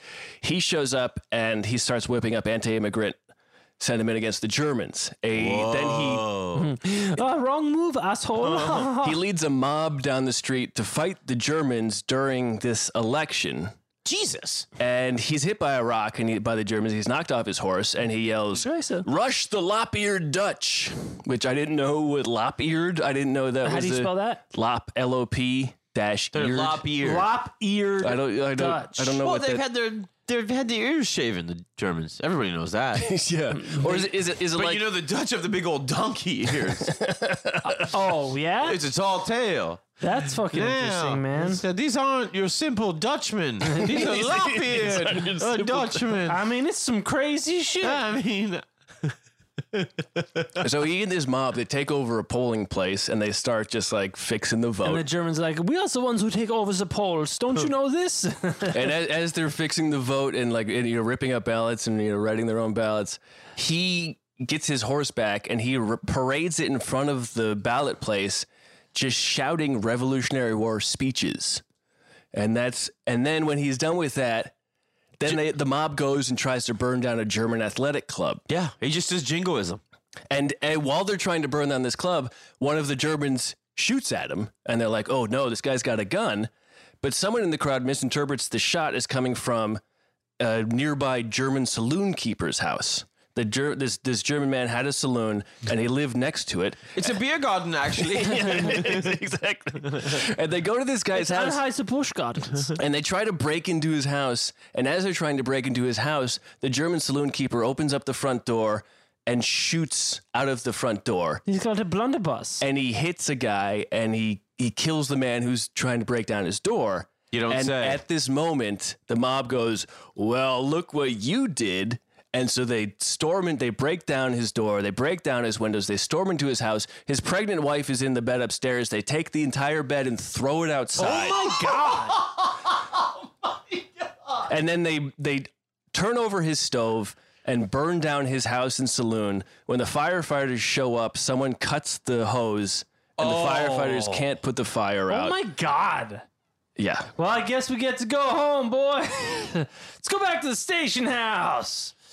Slide down some poles. Seems as if we've had a circumcision of the hose. Somebody who did this had some extreme experience in cutting fat, tumescent, cylindrical objects. If only. Go on. Yeah. Well, I knew of a man named Ned, and this guy had a big hose. That's a fucking nightmare, bro. Yes. So the Germans St. Louis. are siding with the slaves. With the yes, they're anti-slavery. and they're going like, oh, okay, like, and now we're getting vilified because we're the invaders. What a trip. Yeah. And you're like, holy who shit. are the bad people? The people that are pro-slavery and then burn a house? Like, Right. how do you, in any way, any sense, do you think you're in the right in this entire thing? Yeah. I mean, acting like immigrants. But How many generations you've been here? almost kind of desperate for someone in their side to be shot so they can storm this building and finally Man. do what they wanted to do. Isn't it great that things have changed? Yeah, exactly, right? Well, yeah, it's a thing of shoot enough kids and somebody kneels during a football game, Right. and then that becomes the most inflammatory thing that ever happened in the world, Right. Yeah. This thing bandied about again with the language. We talked about defund the police, for instance. I'm sorry, it's short detour here, but critical race theory. It's like, Yeah. are you talking about accurate history? Yes, exactly. Yeah. Well, it is the name of the discipline. It's called critical race. But there's no theory if it's accurate history. Well, the theory of like what people are complaining about isn't even the theory. Yeah, they're complaining they're about what you're talking something- about, which is accurate history. Yeah. The actual critical race theory is levels beyond what people are even history. complaining about. They're confounding the 20 different things. Right. Yeah. Yeah. It's just another one of these things where I'm like, oh, if you're throwing theory around. No, that is the name of the discipline. Critical race theory is like Evolutionary these are the theory is systemic the things in America that are these problems, and these people are going, I don't like Martin Luther King's speeches. That's critical. It's like that's not Martin Luther King's speeches is not critical race theory. Yeah. That's just saying, hey, what if you treated us like regular human beings? Yeah. Oh yeah, it's just it sounds like critical race theory is just like left wing propaganda. That's the way they're conflating it. You know what I mean? Well, exactly. And it's not. Yeah, and the fact they think they're saying they're teaching it to elementary school kids. No, like you said a few episodes ago, if they're teaching your kid critical race theory, you should be happy because your kid's in grad school. Your kids in law school. Critical race theory started in law schools. Almost every book written about critical race theory Is about a how the book, law is a book in applies to law people. school. Yes. Yes. They're not. It's Anyway, sorry, short detour. No. But anyways, race is gay too. I don't believe in it. So a warrant in St. Louis is put out for Judson. He skips town and he ends up in Illinois where he marries again. He's 31. She's 13. Jesus hell. Yeah. Now that's a flip. It's like flip. it's like a palindrome. Was he a student of critical age theory? Yeah. Critical age. Wait, how old am I? I thought I mean, if you put 31 in a mirror, So we have so much in common. We feel both like- have 1 and 3 in it's our. prime numbers, and you're in the prime of your life. Now, Yana, she's an old soul. Newhall. I Jackson I Hole. guess the good news is that they weren't really together very long. he basically, it seems like he marries her just so he can hide in her family's house. Nice. And Thanks. I guess Listen, man, I don't even want to fuck you. Thanks, sister. I guess that's the We're actually just friends. We got a lot in common. It's just the chemistry's not there, but you got a really deep basement. So She really likes toys, and I'm just hiding from the police. So She tells a lot of lies like I do. It's pretty funny. I'm like, holy shit, all the time. I was like, oh, you got me. we're both in the coats and hats and wigs. Don't look at me. I know nothing. yeah, so he not long after he is eventually arrested and brought back to St. Shit. Louis. Some friends of his. I never liked you anyways. Your family sucks. Your hiding space sucks. Clearly, fuck you. Fuck your whole family. If you're gonna get fat when you turn 16, My God. sour grapes. This guy's got sour grapes about everything. I think you're the mad one. You're mad at this 13-year-old child in 1852? Well, she's old now. She's still with us, thank God. The stories she can tell. Should tell. Yeah, but can't because she has no voice anyway. Buttline saw to that. The stories she could sign to us. Signed anonymous. So he goes back to St. Louis. Some friends, some well-wishers pay his bail. He skips town. I'm out of here. And so Party Fuck you sucks. guys. You didn't pay it fast enough. You took too long. I was in here dying of starvation. he hypothermia. skips town so he doesn't actually go to the trial. And so St. Louis would eventually collect on that. But he goes back to New York City. He marries again, this time to the widow Swart. Huh? Now, the widow Swart, he used to have a publisher named Swart. I forget his first name. But when he got back to New York City, he went to find his old publisher, and he found that he had died, but his wife Was supple. yes, and single. and he marries her. And this woman would she would bounce between being the love of his life and also a thorn in his side. Nice. For the rest of his life. Now that's hot. She was his fourth, but not final wife. The next year, he's now campaigning for the American Party, aka the Know Nothing Party, and he arrives in Boston. And when he's in Boston, he just decides to marry an 18-year-old actress. Jesus. Hasn't gotten divorced. That becomes a scandal.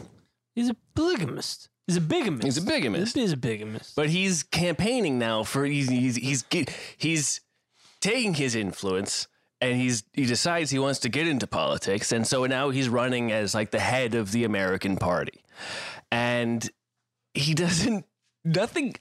I'll just tell you the stories of his time as this guy. He takes his campaign to Maine, where he claims as he was in Maine, an Irishman shot at his carriage. And then he whips up a crowd of 3,000 men who are watching or listening to him, and he whips them up in Maine, and they then proceed to burn down the Irish Old South Church. Wow. And as they're burning this place down, the firefighters show up, and the mob blocks them from fighting the fire. Right. And the church burns down. We're doing God's work, dude. Yes. We gotta burn this church down. Yeah, I just the whole act of it. You go, is this the right? You guys think this is the good move? I don't know. Well, pointing over there is it's still human nature. It's still the move with Trump. It's and that's what he's basically doing. The guy with 36 rape accusations says Mexicans are rapists. Yeah. They're coming here. They're rapists. Why would I know? And it's like, what the fuck are you talking about? You're the rapiest motherfucker of all time. That's how I know. Yeah, it's just like Trust me. Don't it's ask like, how. but you just point. You just point and you point and you go like it's. Yes. It doesn't really fail. You know, P.T. Barnum said, "There's a sucker born every minute." Nobody ever lost $1 underestimating the American intelligence. Yeah, Yeah, yeah. It's lies, tall tales, promises you can't keep. And I think Goring said the same thing during the Nuremberg trials. It was like, all we had to do was just give them bigger lies. Yeah, and people have something to fear.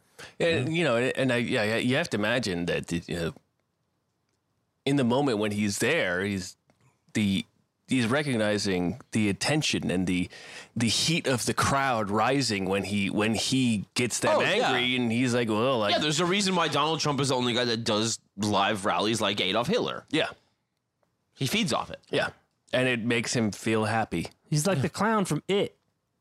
Yeah. Exactly the same, Aaron. It's very salient. As Judson And is cogent. riding through Maine, Prescient. so for not first, but one of the things they burn down this church, and then he heads up to Bangor, Maine. I want you to beat every Irishman with his own shillelagh. We'll all float up here. Well, he's in Bangor, Maine. He stirs up anti-Catholic sentiment, and after he gives his speech, a group of men abduct a priest and then tar and feather him and leave him to die of exposure. Oh, God. And he does die of exposure. Despite the feathers. Yeah, I mean, you think it'd be a warm coat, and the tar is usually warm, and you say, what happened? Aaron, what? I mean, it's a protective layer. Yeah, I mean, It's a coat. He was exposed to tar. yeah, and feathers. He was a smoker. It's a tragedy. I'm not undermining it. And then, and he's not riding with like a large caravan. It's basically just him. He's basically just by himself this entire time. And Starting riots. yeah, but also he's getting paid for appearances. Jesus Christ. And something he would do throughout his life would be like, hey, I'm going to show up and talk about stuff, and that's going to pay for me to stay in this town and then go to the next town. yeah. Because, again, there's no, not again, but there's no credit cards back then. Sure. Like, the money you have is the money you have. But in the same way of the Trump thing, imagine paying, we're having the hate monger speak next week. Yeah. He's going to show us what parts of our town to burn. Yes, exactly. What the fuck Yeah. is going on? It's something to do, I guess. Yeah, it's like imagine if the Joker was a traveling stand-up comedian. yeah. Yes, exactly. The comedian, the Joker's coming. Yeah. And he's going to come show us anarchy and chaos and brother against brother type of shit. Oh, man, I can't wait. I burned down my house for this man. We've been talking real quick. You said about it. We've been talking about the terrible Quora Yeah. stuff. The terrible chorus. They'll send you the emails like The question is like, yes. what makes Spain European? How did that become a website? Whatever. It just, Dude, it boggles because- the mind. the same way people do. What church should I burn down? Yes, I guess. But Idiots asking questions. but so it's idiots that are like racist asking questions about like why is Greece and Italy part of Europe? What it's like? Oh, they invented the word, and then the next email will be, what if the Joker looked at Cthulhu? Who would blink? Jesus Because Christ. you're supposed to lose your mind. Jesus When you look Christ. at Cthulhu. And I'm like, He'd become Batman, I guess. I don't know. I'm like, who logged in? And it's like, here's the best answer. Yeah, and then some other asshole answering him, be like, Well, depending on which Joker you're talking about. and I get an email for it. Why did Joker you was- sign up for this? I don't ever. Sometimes you have I don't like, ever remember signing up for anything, Yeah. Matt. At all. John, every honestly, day if I you did, sign It up. was one time. If I did, it was probably something I was looking up for profiles. It was probably something one time 10 years ago. And now I'm trapped in this thing, though. you can click on subscribe. Because it used to be like I know, I can't. Yahoo Answers But or it something. entertains me so much. Where I'm like, these fucking dumbass questions come in. Like, what if the Joker looked at Cthulhu? Ever thought about that? Who the fuck are you? Ever thought about Checkmate. Checkmate, atheist. Sorry. Anyway, continue. So he's still in Maine. After Bangor, Maine, where the group of guys kills a priest, he's riding his carriage through a small town, and he runs a group of men off the road. And you have to imagine, he's probably wasted. He's probably drunk a lot. Oh, yeah. Because I don't know what else makes a man do what he does here. He later tells, at first, They tried to gang fuck me. basically at first he arrives in this small town and he's like, oh, some guys tried to rob me and I fended them off.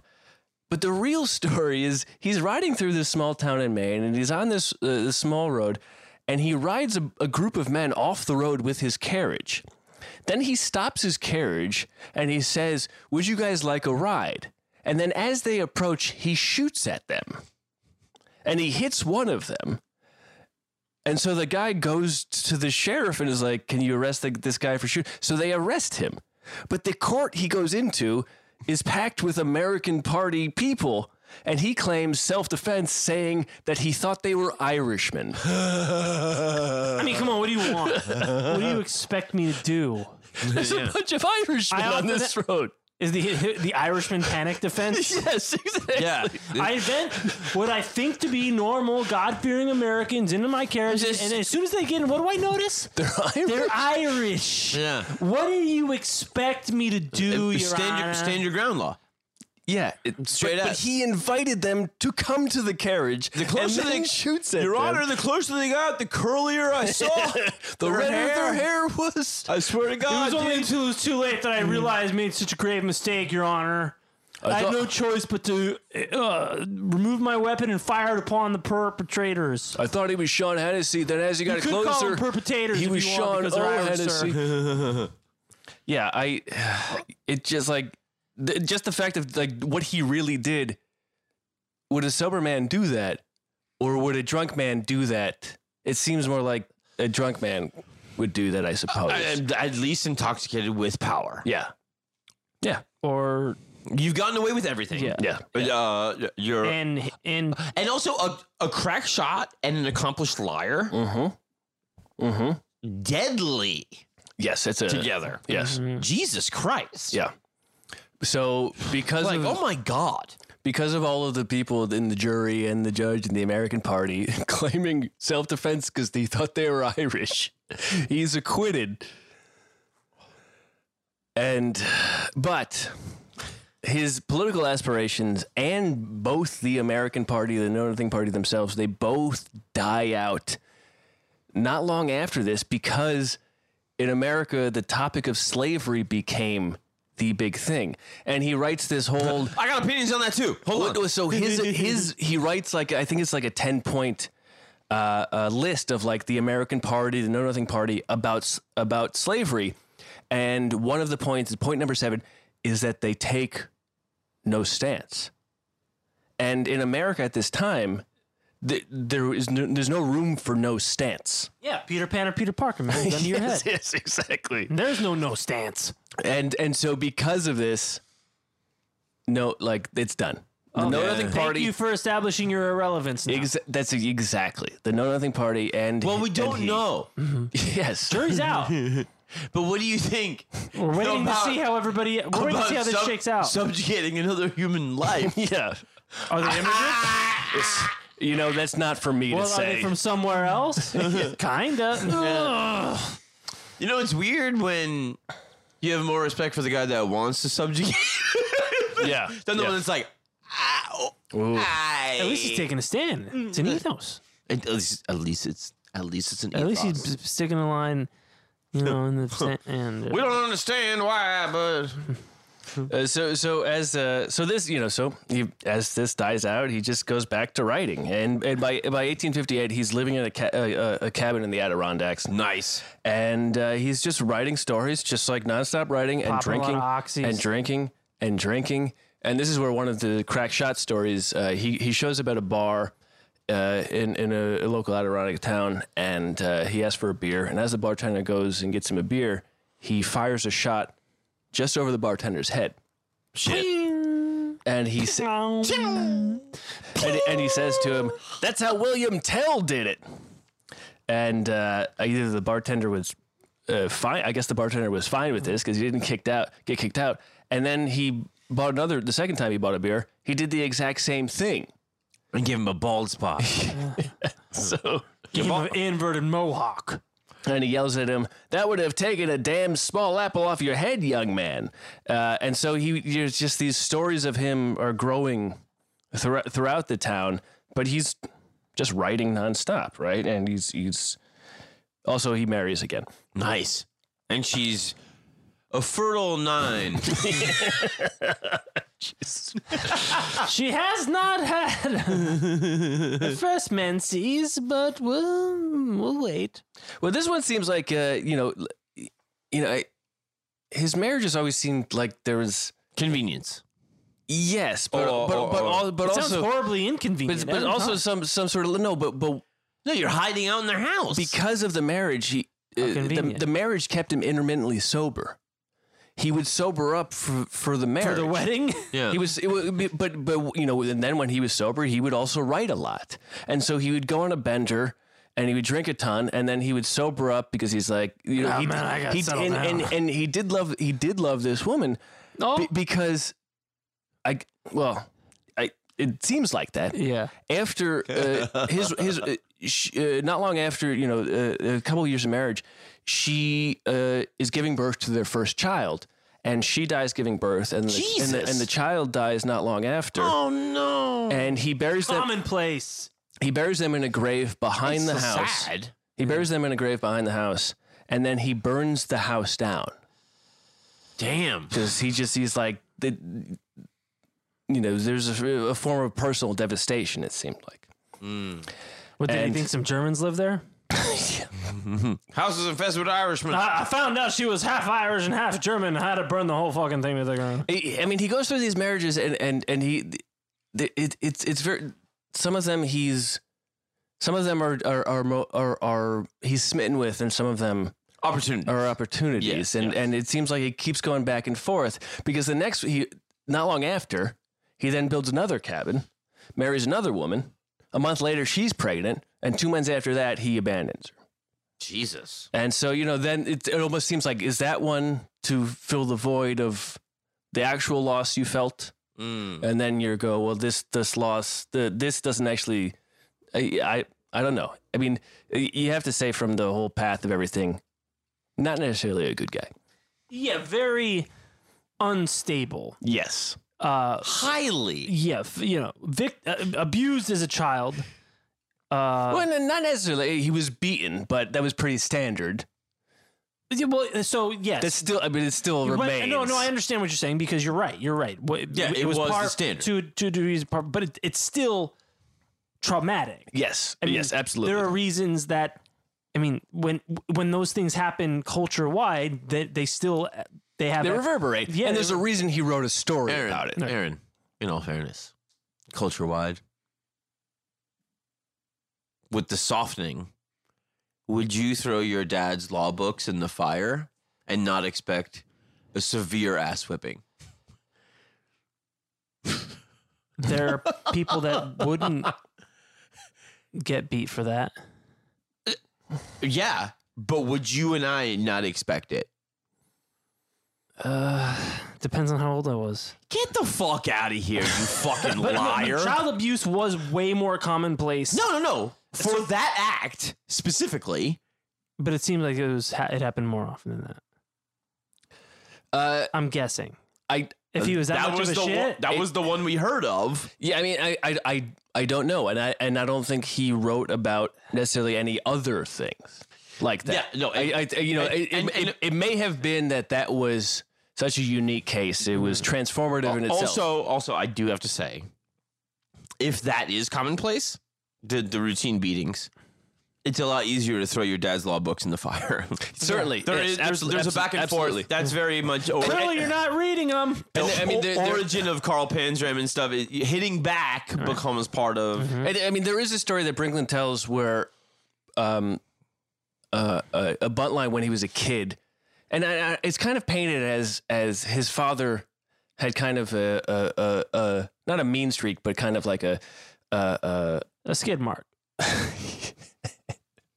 a dark sense of humor with this kid, with Ned. You know, one time Ned was he was when he was a kid. He's the failed writer. When he was a kid, yeah. When this origin but alone. but this is even before that. Like, you know, when Ned was a kid, he was scared off by a bear one time when he was in the woods, and then another, like, he told his dad about this. Another time he was walking through the woods, and his dad pretended to be a bear. You motherfucker, come here. You know, but also, like, you know, that kind of thing happened to me when I was camping in my parents' backyard when I was a kid. And in retrospect, like, I think that's really funny. Yeah. Yes, it is. And- fun. That's why you don't talk to strangers. But throwing, like, books are, you know, books are Expensive. Like he absolutely should not have been beaten.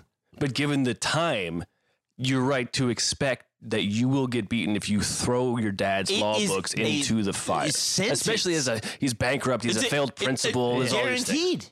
Guaranteed. Yeah, and maybe was he asking, quote unquote, asking for it? That's not a very So good maybe phrase. he wasn't. Maybe he wasn't beaten enough. Jesus. Now He didn't learn his lesson. Now we're getting somewhere. He didn't learn his lesson because he figured he could get away with the shit. Because sometimes one good beating is all you need. Well, as you've seen, he I has. told you that story about that kid. I saw his dad whip the shit out of him at that pool party. He got his shit together after that. I mean, I was probably the shame I don't that think they- anyone should be spanked. But the last time I was spanked, I stopped lying. I was spanked because I lied, and I stopped lying after that. Well, I mean, there's just a thing where it's hard to describe, but the eyes go wide, and you realize, ooh, shit, this sucks, and I need to not do that dumb shit. And That- also, it's low, like it's, you know, a beating on a 10-year-old is different than a spanking on a Yes. like because it's Well, lower damage physically, but the impact psychologically is enough to like. It's like the first time an ape man heard thunder. They're like, oh shit. but yes, the yes. The mythology the that you point- ascribe to it is so much more powerful. Absolutely. The point of it is the same thing as it's the emotional shock. It's not the level of ass whipping. No, it's that a emotional. child endures. Right. It's not as if like, oh man, I told some shit that wasn't that true, and then my dad like headbutted me. Like it's not like that. It's just like He really went to town with a couple of laughs and a riot. I mean, he was impeccable. I mean, honestly, his form was incredible. Admirable. I mean, he was graceful. And I'll say, like, when I reminded my parents of that No recollection. years later, didn't remember, but when I told them about that, they started crying Smacked him. because they were like, They're like, I thought you were a better fighter. yeah. No, but it made them sad that they. I thought we gave you they enough did LSD that. to forget that. And yet it's like at the same time, like, well, it fucking worked, but it's like I know you shouldn't do that, but it worked. maybe you But they were, it's like they were like, oh fuck, I wish we never did that. Yeah, I mean, but also, what the fuck? Who raised them? Some psychos? Yeah, who raised that? Yeah, exactly. There you go. Exactly. So you go like everything they do. Everything they did was better than was done to them. And that's the same thing with every generation. Yes. And now look where we ideally. are. And now I could be like, And now- And now look where we are. I could be like, I know, fuck, I have a hard. My parents, like my parents, they went through a goddamn Yes. Marine Corps fucking like trauma camp. I'm like, I have nothing to complain about. I'm fine. Yeah. Some shit sucked. It's weird, Yeah. but like compared to them, come on. You know, with all the shared trauma that we... shut up. Did you ever miss a meal? Let me bring it back. Bring it all back. So, Maybe he wasn't beaten.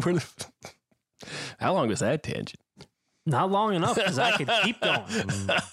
You heard it here. The pros and mostly pros of... If you're just joining us, the ass whipping wasn't severe enough. I didn't ask for another tangent, David. It might have been... The frequency was low. The intensity was high.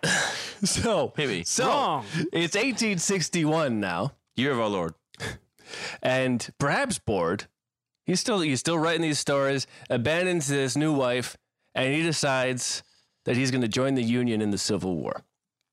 And maybe it was a drunken thing. There's no Coats were better. there's no record of why or Where is he living at this point? well, he's in the Adirondacks. So at first he joins a group of like 1,500 hunters who like form a platoon, and he goes to New York City, and he's like he meets with someone in the Union Army, and he's like, we're gonna be a thing. This is us, and they're like, okay, and he's like, I want to lead them, and they're like, no. I don't think so. And so then eventually he joins a unit and is stationed near Petersburg, where the Union has a line in the Civil War. And at first he's in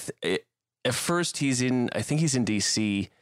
and he's like, he he rides the horse and he like steals a flag, and then the Confederates they arrest him. This is before the breakaway. When there's just rabble rousing, and he steals the flag, and then he's a prisoner, and then they release him immediately, and he goes back to D.C. But then eventually he's stationed near Petersburg, where there's a hard Union line, against the Confederacy. Is it a hard pipe hitters union? It could have been, and at first he is a great soldier.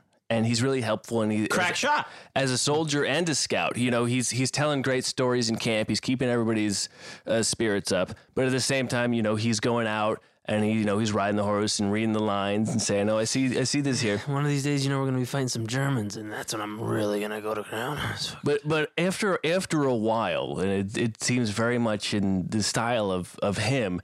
Winter arrives. It's cold. The Confederates start raiding the Union lines. This sucks. I'm out of here. So then he started heading out to scout with a flask full of whiskey. And when he came back, it was empty. But then he had some bullshit stories. And it was like he wasn't even scouting anymore. He was just kind of riding out just so he could come back and tell stories. Oh, man. The Sasquatch was Venusian in height. Yeah. Big, pendulous, hairy breasts covered in fur. Nipples 2 fathoms long. Oh, man.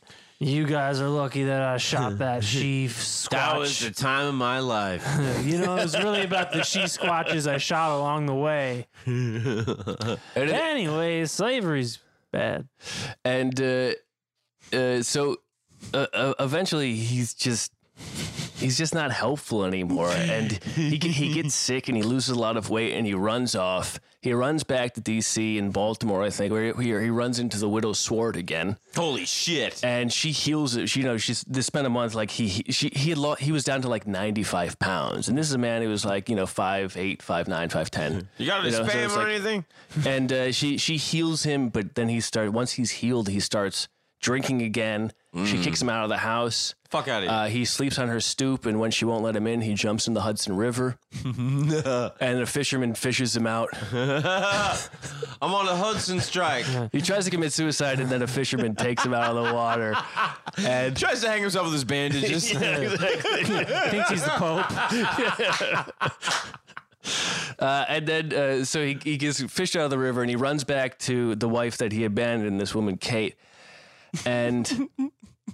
And then his next thing, again, he's like abandoned the Union Army, but it doesn't really matter. And It doesn't even really matter that he's AWOL. Yeah, He's such a pain in the balls. Yes, exactly. And God, what a nightmare. in between drinking binges, he becomes a temperance speaker. So when he sobers up, he starts making speeches decrying the terrors of alcohol. Drinking. Oh, God. And then he'll get completely wasted for a week, and then he'll be back on the temperance. This guy is the most caricature of everything that's wrong with like American cult of personality. Yes. Like the preachers that are smoking meth and having, Yeah. anonymous gay sex in hotel rooms while Yes. preaching against the evils. And just the hard transformation is like, I put down my gator tails and I picked up my Bible. game over. Yeah. Boy, I'm glad I was born again. Anyway, now I'm firmly here. Yeah. I relapsed. Yeah, sorry. I'm an imperfect man. I'm a sinner, but we're all. Like, I mean, this way, God works in mysterious ways. Now I'm Yeah. being tortured by I was God. doing crazy shit with hookers, man. It was nuts. I'm Anyway, glad that's over. back in Sunday school. Let me teach you how to not do that. I'm It was like- enlightened because it's not an ongoing process. So the temperance movement is growing, and he joins that as this intermittent speaker, and he heads out to California to tour and speak. Probably smoke a J. Yeah, it doesn't go well. They got a lot of Chinese people there. Yeah, he does. He does attack them too. See, He doesn't forget that he's anti-immigrant. California. You got a whole new type of California. immigrant. And it doesn't go well. You thought these Kansas Germans were bad. Check out these Chinese guys. There was one paper that advertised that the evening was appropriate for ladies and gentlemen. This is from Brooklyn. It didn't turn out that way, and this is what the paper wrote: Ned Buntline, the notorious, was here last Saturday night to style his blathering a, quote, lecture, would be burlesquing the English language. To style his blathering a lecture would be burlesquing the English language. Buntline may be a hero and a man respected by his own land. If so, we advise him to travel home instanter. Instanter. Yes. Get over there. Yesterday. The International Order of Good Templars made a bad hand of it when they started that polluted and nonsensical piece of humanity around the state and preached temperance and morality to Californians. A man must practice what he preaches, and the people saw in his countenance that his sermons and actions were not alike. We can smell the rum on you, sir. Plus, we're already all chilled out from all this surf and stuff. And so, like, he goes through California, and then he heads to the Midwest. And when he gets to the Midwest, he starts bad-mouthing Californians. They're animals. And calls them drunks. And the San Francisco Chronicle hears about this, and they write of him, he coolly asserted that, quote, 7/10 of the adult population of California, male and female, went down to their graves through drink, end quote. Of course, the hoary hero of 10,000 drinks said this, quote, with malice afterthought, end quote. His temperance farce was far too flimsy to deceive anybody out here but a small number of temperance advocates who took his reformed drunkard libertine by the hand and encouraged his hypocritical proceedings. The Colonel's lies arouse no enthusiasm. They simply evoke our contempt. Wow. And... San Francisco Chronicle, clapping back hardcore. Yeah.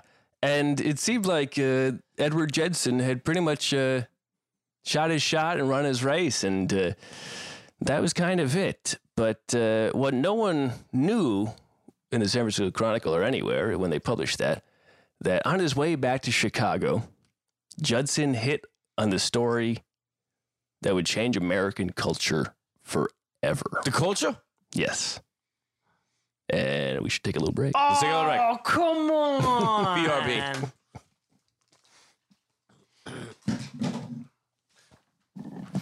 So we probably got... Davy Crockett. we got about a half an hour left.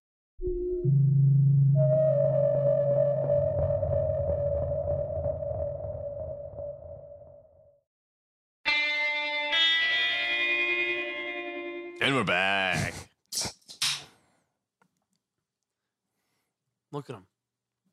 Look at this guy. I was looking at the camera. I'm sorry. No, it's okay. No, man. We lied to. So, Edward Judson. Ned. Edward Zane Carroll Judson. Easy CG. Temperance speaker. Drunk. He's riding back from California to Chicago. Eventually in Chicago, he'd make some speeches or, somewhere in the Midwest about how drunk everybody in California was. It's a mess out there, let me tell you. But before he even does it, what he's basically doing at that point, he's just... Scapegoating. Well, he's paying for his trip by making these speeches. Inciting, yeah. But on his way back, he takes the Union Pacific Railroad and...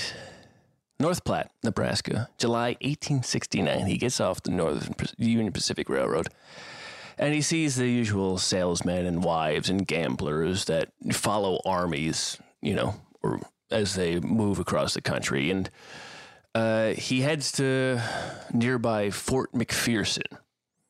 And why, no one's really sure. There's no strong reasons or accounts of it. Maybe booze. Yeah, maybe for some booze or some gambling. He later says he was going to make a temperance speech in a day or two. But They had a good bar next door to the venue I was preaching about sobriety. yeah, or as Brinklin and Monahan tell, maybe he was looking for a hero.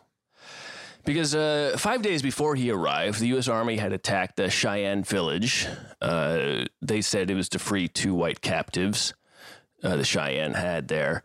And one soldier was killed, one U.S. Army soldier was killed, but a major of that regiment of the Army tricked and then killed a man named Tall Bull, who was the leader of that group of Cheyenne.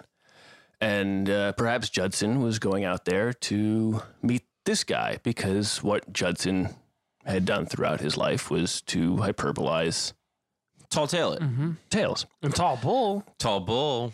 And so Judson gets to Fort McPherson, and he goes to this Army major, and he says, what his idea is, and the Army major doesn't want any part of it. I don't know about that, dude. And instead, he says, if you want a man to fill that bill, he's over there under that wagon. So Judson goes over to this wagon, and he introduces himself to that man. It's a 23-year-old man named William Frederick Cody. Oh.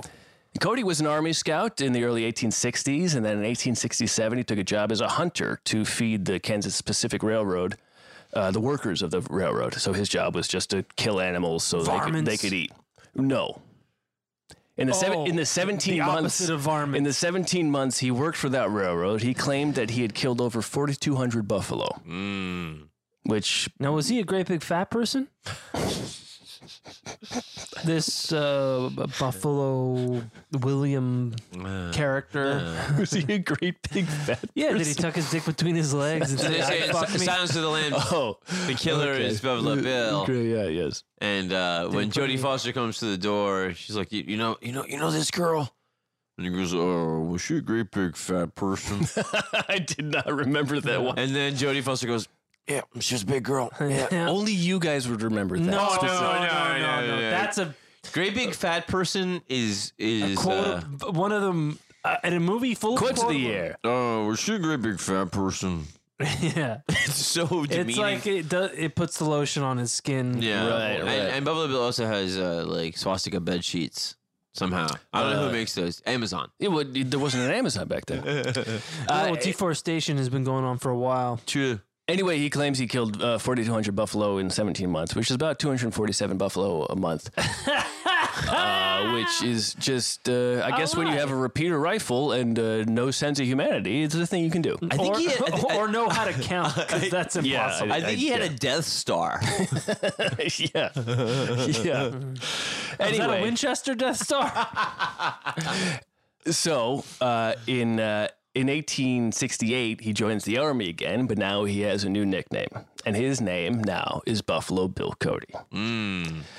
And that's probably why this major was like, well, that guy is the interesting one.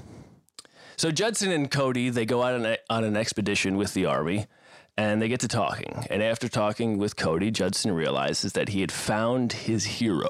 No shit. Yes. He was 5'10", good-looking guy, Nice. long hair, beard, he talked well, respectable. Stank. Seemed like a nice guy. Right. And Judson goes back east, and in December of that year, 1867, he publishes his first story called Buffalo Bill, the King of the Bordermen. And in it, one of these things Bricklin writes is that if you read Buntline stories now, you go, this is just full of cliches. But they weren't cliches when he wrote them. Sure. Yeah. They were cliches because everybody copied them. And half of the people copying them were him. Yeah. But it's the same thing with like Seinfeld comedy. Yeah. Observational humor. Yes. Yeah. At the time, it was, this is hot, daddy, hot. Yeah. The first story is published in Street and Smith's New York Weekly, in serial version, 1869 in March. Back of the box. I don't know why I said 67. 1869 and March 1870. And so it's Buffalo Bill, his sidekick Wild Bill Hickok, a villain Jake McCandless. The villain was a pro-slaver Missouri bushwhacker, and Buffalo Bill was a frontier champion. This is from Bricklin, who grew up to avenge the murder of his father by McCandless. And as he grows up, he also rescues his sister, and it's just if you've ever heard any Wild West tale of a guy going out and fighting for honor and family, this is where it kind of begins. Yeah, I didn't really know, and this is really exciting for me as a Avengers fan, that Buffalo Bill and Wild Bill Yes. overlap. Oh, yes. Oh, absolutely. Totally didn't know that. They were friends. They knew each other. No, why is this? Well, it's just separate legends, you know. I think it's Wild Bill, maybe that ends up like in the Deadwood series. Well, yes, he's the one the with Dead Man's Calamity Hand. Jane and stuff. Wild Bill's a Dead Man's Hand guy. Now, Dead Man's Hands, aces and eights. Yes, But yeah, I didn't. I remember that. that's the one you get shot in the School. head for. Yeah, Don't not cheat. 4, but you have while you're shot in the Full head. House. Yeah, And so this story, it's a hit, and it's not like it's the greatest. Like it's not like it's a huge hit, but it sells. Yeah, and it's archetypal of like romantic tales of knights. Yes, it's exactly. It's exactly that. Now he's a cowboy. It's in a place that the people in America reading the story can relate to more than they can relate to King Medieval. Arthur. Exactly. yeah, and I think there's something specifically American to the thing of the Western where the outlaw becomes deputized. And, Yes. and right and wrong is like it goes through the heart of every man, as you say Right. a lot. Well, It was a new world for them. So Right. there is no law but the law that you. Right. but it makes you wary of declaring somebody an outlaw, which is inherently then kind of like going to the almost the premise of the 12 Angry Men sort of thing of like, well, who's to say? Right. It's going there where it's like going, well, yesterday he was a hero, Right. today he's an outlaw. Yeah. In a very Captain America way too, right? Well, it's a redemption story. America, I don't know if other countries are also like this, but America is always desperate for a redemption story. Everyone Hercules is a redemption story. You're right. Okay, yeah. So I think Anyway, maybe it's just human nature. But yeah, like you can change. You can. Yeah. I can change. You can change. And in struggling with what is right and wrong, as you're, I guess, probably obviously doing a conquest colonial path is something that Yeah. It's like Also the minimizing the fact that you're localizing the struggle, minimizing, and in that you're minimizing the fact that you have to acknowledge that Right. the fact that you are even on this land is because you had. yes. Well, Yeah. and also, how many? And this is kind of a bit of a tangent, but Buffalo Bill wasn't a conquistador, and he wasn't a pilgrim. He was an American conqueror. He was born there, Yeah. and he was just there, and the rest of the continent had not been settled by American or white Europeans. Yeah. And so, it's just, well, I'm not going to, what are the odds that any one of us in his shoes would put our foot in the ground and be like, you know what? I stop here. And because I feel bad about it, Well, no. it's like, May I retort? yeah, I guess. I would say, the opposite thing would almost be like a liver-eating Johnson thing, where he goes like, dude, I'm just actually in the woods, and like I don't need to announce myself to the other white people because I am a creature of this thing, and I'm totally down to just trade with the native people. Also, the people that killed my wife, they're all going to die to a man. like that's a thing where you go like, he's not really coming out and being like, deputize me. He's just a guy that is a trapper in the woods. These are individuals, and what I'm getting at is, I know, yeah, but it's like the odds are like, listen, if you were born into Crete, you're gonna be you're a victim of where you're born and when you're born. Of course. And so like you're kind of a part of a machine as opposed to, the operator of the machine. But there is a thing though where you kind of hope that being the Western frontiersman seduces you a little bit and makes you a little bit kind of softer in how you view things, especially with like native peoples and stuff like that. And you go like, oh yeah, fucking Jesus Christ, we're like really coming in on their shit and like raising it up. You know what I'm saying? Well, so at this time, Liver-Eating Johnson and Cody are very different people when they have their definitive moments. Right. And for Cody's 23 when Right. Judson approaches him. Yeah, and he goes, hey, And just like Pinocchio, you want fame and fortune? You're just a kid. And he was already a scout, and he had apparently killed thousands of buffalo Yeah. You know, and probably in this sense of like, oh, there's so many, I can just kill them all day. A very different sense of time and place. Yes, than- and also to your point, Liv Reading Johnson was AWOL. Sure, So but you- also so get you're- a family. Like, But you know, you're an outcast, is what I'm saying. and Yeah. years of life experience. Also, there's no fucking way this dude killed this many buffalo in that amount of time. The buffalo were almost extinct. By Well, the, I mean, the time, maybe the because of guys no, like this. no, because the Native Americans almost hunted them to death. And the genocide of the Native American peoples brought the buffalo back from the brink. Look it up. We'll say I'm that. not saying it's a 1-to-1 trade. I'd rather have people than buffalo. We'll but save I'm that for a Patreon. Yeah, you gotta pay to hear that shit. So anyway, okay. What so kind of theory is that? Buffalo Bill, the king of the bordermen. The story sells well. Critical stampede. There. Not a giant hit, but it sells well, and he would end up writing 4 more, I believe, and no more other than that. But the spark had done its job, and in 1871, a playwright writes a play based on these stories, and it does great business in New York. Nice. And it puts the idea of Buffalo Bill in the heads of the wealthy, Yeah. and even to the point where it does so well that when Grand Duke of Russia visits that America in 1871, he goes on a hunting party, and he is overjoyed when this American General Sheridan, I believe, but not the Sheridan, but another Sheridan, presents him. Here's Buffalo Bill. The Grand Duke of Russia probably had come to America, seen that play. I've heard much about yes. this Buffalo Yes. Bills. Yes. I love your pulp novels. I understand your species abolition. Is it called? Do you know the title? Of that play? Yeah, because I have a guess. I believe it's just called. No, it doesn't say. Because my dad had some fucking Well, trinket. so here's it. That's not the only play Okay. involved with Buffalo Bill.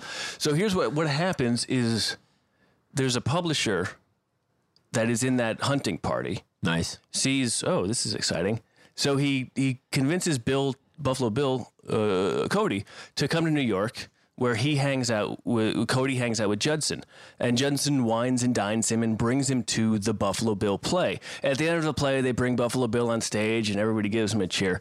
And then Judson says, "Guy, this is a genius idea." This is what it is. Judson and Cody then go to Chicago, where after they arrive in 4 hours, Judson writes a new play.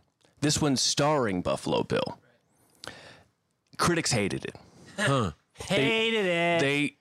It was just melodramatic nonsense to them. It was like Showgirls. Yeah, But as time would go on, you would keep it a cult classic. But hotter. Midnight shows. and the Daily Herald wrote the drama, of which we understand Ned Buntline is the author, is about everything in general and nothing in particular. Everything was so wonderfully bad that it was almost good. Nice. A reporter in Chicago writes, Jesus fucking Christ. I couldn't find the fucking fucking the goddamn- exit row was fucking blocked with goddamn mess out here. Oh my god. I mean fucking Jesus. Buffalo Bills all over there. I mean the fucking gals are singing. Chicago Times, they write, on the whole, it is not probable that Chicago will ever look upon the like again. Such a combination of incongruous drama, execrable acting, renowned performers, mixed audience, intolerable stench, scalping, Intolerable stench. scalping, blood and thunder is not likely to be vouchsafed to the city for a second time, even in Chicago. Even. And yet, every single performance Sold out. Sold out. Yeah. Because the crowd Debauched. was not critics. The crowd was regular people that, and it was just The dime novel crowd. It was just it was 3 hours. It was the Buntline crew. It was 3 hours, and it would be Buffalo Bill coming out like Judson as one of the performers too, feeding him lines. Yeah. And Holy shit! I just annihilated 3,000 buffalo. and they would have all these white guys, One bullet. all these white guys dressed like Indians would just get mowed down by Buffalo Bill, and the crowd fucking loved it. Yeah. And it sold out time and time again. for 2 years straight. Oh my god! Every performance for 2 years straight sold out. That's sick. And this is before the CIA had any hand in American propaganda. Yeah, could they replicate it? No, they couldn't even. There's With a mind wipe, they couldn't replicate it. Mind Operation Mockingbird's a fucking joke compared to this. Yes. You try and replicate that. Yeah. You're too smart. Good old- You're too smart to replicate Yes. idiocy on this level. It takes. You got to go dumber. You got to be really smart to be really dumb. gotta be- That's something you say, and it's very true. That's right. Yes. I feel like one of them was called Sitting Bull's History Lesson. It might have been, but Or it I'm had not two I'm not names. familiar with that title. Is it okay if I look it up while you look up your next thing? Sure. So So people are freaking out for 2 years over this exploitation level stage show. yeah, and it's not even like Buffalo Bill's a good actor. Like No. it doesn't matter. No, it's trading on. It is the thing we talked about with, in the Cannibal Holocaust, like the Mondo movies. Here's shocking stuff, right? And that's why earlier we were saying reality TV comes from the Mondo movies, Right. It is sensationalist, non-art, but it's not nothing. I mean, there's no It's no pulp. movies. It's just pulp. There's no movies. Yes. It's just cheap shit, and the critics hate it, so the prices aren't high, and so anybody can go see it. And for 3 hours, you're gonna get a thing You're that inside. when you go back to town or wherever the fuck you're from, you can say, "I just saw." Well, I just saw And some then, shit. then word of mouth goes where people, the middle and upper classes will go see it just because of the buzz. Yeah. Well, here's the thing. It's so bad it's good, or you gotta see Show it. Show me the New York Times review of the monster truck rally. Yes, exactly. Yeah, what does Exactly. the New Yorker have to say about SummerSlam? It was like It's a hit. so someone in the New Yorker or New York Times, they trash a restaurant. Some people kind of want to go to that restaurant to see what that trash looks like. Yes. They're like, oh yeah, this does suck. Isn't that funny? Isn't it funny how much like we're now a part of knowing how now I Yeah. can tell people. Yes. Like when we talked about the sisters. Yeah. The people would queue up to throw tomatoes at them. Yeah. And they were like, well, every show's sold out. And they're like, yeah, because it sucks. And they're like, well, how can that be true? And also, does it? Yeah. So after 2 years of selling out every single night, Cody, Buffalo Bill Cody realizes he's like, I don't need Judson anymore. I'm Buffalo goddamn fucking Bill. Yeah, he's and also Judson's a fucking drunk. Yeah. And he's probably a pain in the Who balls. gets pissed at me every time I drink? And it's like it's not like You like that, huh? it's not like Judson can like take it and be like, here's Buffalo Bill is Buffalo Bill, so he can he owns it whether he wrote it or not. Yeah. And so he kept touring with the play. It's not like the WWE where China can't go out as China. Right. Especially when John Cena's around apologizing for her all the time. No, not that. That's an inside joke. Very good, Matt. So Buffalo Bill, he just starts touring on his own. He eventually does bring in Wild Bill Hickok briefly, but Hickok can't stand. He can't do it. In one of his performances, when the spotlight is shown on him, he shoots it out. No. He just can't do it. I mean, that's kind of why they film in Deadwood, because he's actually kind of authentic. Oh yeah. Oh yeah. Like, yeah. the Wild West motherfucker. Well, I mean, he's only in it briefly, and then he leaves, and he It's such goes, an anachronism to think like, all right, we got like in the country at this time, there were real cowboys, and there was also Broadway. Fake cowboys. Yes. And so, like, you know what? We're gonna get one of them authentic cowboys. It's like Bill and Ted. Yeah. Where they put Billy the Kid on the stage Yes. at St. Demas High School. Yeah. And he's like, "What? Lights, camera, action! What? Like, what a weird yeah. time and Yeah. place." Well, it really is shown so well in Deadwood because it's not yet a state in the show, and it is, you know, a frontier. There is surrounding the gold mine camps and the established town of Deadwood, you know, the native tribes that are like, get the fuck out of here, like, get the fucking step off, right? And so these kind of strong men would be superior to the law in some ways, Yeah. in reputation. Yeah. Well, there wasn't any law, so they were Right, yeah, there was no laws. But there's no swamps. But at the same time, everybody that was kind of just It's very nice. It's very nice. At the same time, and people are hoping it will be a state, and it will be established, and it will be quote unquote civilized, and so therefore, let's get a glimpse of that by having a show where everybody just huddles around and watches some dumbass circus shit. Yeah. Yeah, well, you know, people in New York, there's no cowboys in New York, and then they can see, and instead of seeing an actor play a cowboy, they get to see an actual cowboy. Oh yeah, you know, the exports in their the mind. East is totally the moneymaker. So what happens is over the, you know, Cody keeps touring with this show. But by 1883, he starts doing the outdoor show, the Buffalo Bills Wild West, and that's the thing that eventually. I mean, he was already huge in America. This is a thing that not only cements him in America, but then he tours Europe with it. And so when you have the Europeans saying this is America, Holy shit! you have this the mythos is established. Yes. The false identity when you have another countries believing Oh it, yeah. then that's the reality. Well, whether it's true or not. They're kind of the spacemen. Yeah. They're going the final frontier, right? Yeah. I mean, play like all these European places that have been settled, you know, the cities built for centuries. yeah, fought over. And then here's a guy Village saying, by village. there's land over there. Yeah, they get to kind of like live vicarious. They get to relive their own history with a new costume on. Yeah, right. yeah, exactly. And that's why, you know, in movies, you know, the cowboy movies were just samurai movies, and samurai movies were cowboy. You know, they adapted each other because the themes are the same or similar. However, you know, you got the clap act is like, oh well, I'm a fucking French guy, and like this is how the Germans look to me.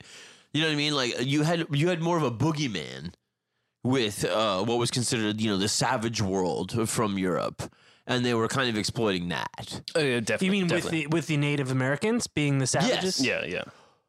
Oh, sure. Yeah, there was. But I think that's true with every. But they like that shit. Yeah. And the thing is that they Because know, the barbarians were that for Rome. but they right. know that from their own experience, where they go like, well, the barbarians are now lovely German people. And now we have a train route that connects us all. And but honestly, seriously, so you they know are it's savages. you know it's bullshit, but you still want to fall for the myth Yes. of it was these a new monsters. We got a new boogeyman. Yeah. yeah.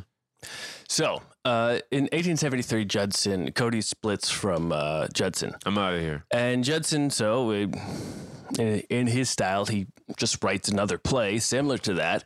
And while Cody is performing his play in big towns, Judson just goes to the medium-sized towns. Nice. Doing his version of the exact same play. Where Buffalo Bill gets murdered at the end every time. Yeah, it wasn't a great success because Judson was usually drunk, and in order to not drink alone, he got the other actors really drunk. Nice. Oh. And so This must have been a sight to behold. He wasn't making a lot of money, and part of the reason he wasn't making a lot of money is because now he had 3 wives that he had to support. You don't say. Jesus fucking Christ, I got 3 wives, I've got 12 drunk actors, I can't ride or drink alone, I'm fucking penniless here. Wild Bill's out there killing every goddamn buffalo on the junior trade. Yeah. SAG-AFTRA's looking for their dues. So he had the widow's sword. He had this woman, Kate, who was married to maybe his, one of his longer-term I wives. think I'm gonna burn my house down again just for the insurance money. And, he had multiple children with his woman, Kate, and then his newest and final wife was Anna Fuller. They were married in 1871. He was 50, and she was 18. No, okay. That's not bad. Months? I should Please also say years. Please say years. I should also note that Judson had a very rich uncle who died and left a lot of money, none to Judson, but left a lot of money to Anna Fuller's family. Get the fuck out. And when he married her, he got that money. No. Yes. His own uncle left Yes. money to some other lady's family? Yes, because he lived in that town with that family. And, I like that. and he left. He's like, here's a gold watch. Here's $1,000 to you. Here's Et cetera, et cetera. and Now Judson. listen, you gotta feather stay. boa. You gotta stay away from my nephew, okay? Yeah. If that cunt comes in here, He might come in as a anonymous or El Strango. his One name of these is. days, some wild-eyed some wild-eyed rider's gonna come in a Panama hat and a Spanish coat, or maybe he'll Cloak. come in a cloak. It's a cloaking device. It's a glove. Might call himself El Strange. Now the Spanish cloak, I believe, is a red cape. So the bull can find you. And with his new family's money, he builds his grandest house yet. Now his new family is actually his old family, isn't it? Yeah, kind of. It's in Stamford, New York. Yeah, That's where he was before. around that area. Yeah, it cost about $25,000 at the time. It's about $557,000 today, which doesn't seem like a lot, but I feel like back then, like In that area? yeah. There's plenty of land to go around. It had. I think it had That's a lot of it had 120 acres. Yeah. And 20 acres were kept as a game preserve.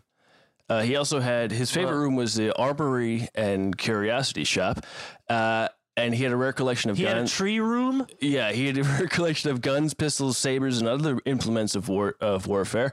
He had a library sanctum. He remarked A sanctum? where he did he did most of his writing, and he also had what was arguably the largest American flag in America.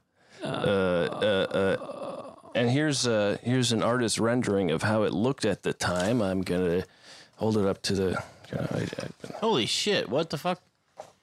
I don't know if that'll work. Yeah, maybe I'll fix that later. Anyway, John, you're looking at it. Aaron, I can't really see an American flag. Oh, it's on the pole. it's on the flagpole. Anyway, That's pretty big, man. If that's the scale, hey. giant fucking house for the middle, Oh shit! That's a big old fucker. middle Yeah. of nowhere. And He must have really loved this country. yeah. Well, he was part of the American Party. Wow. He, in the town, he planted orchards on his land for people in the town to pick from.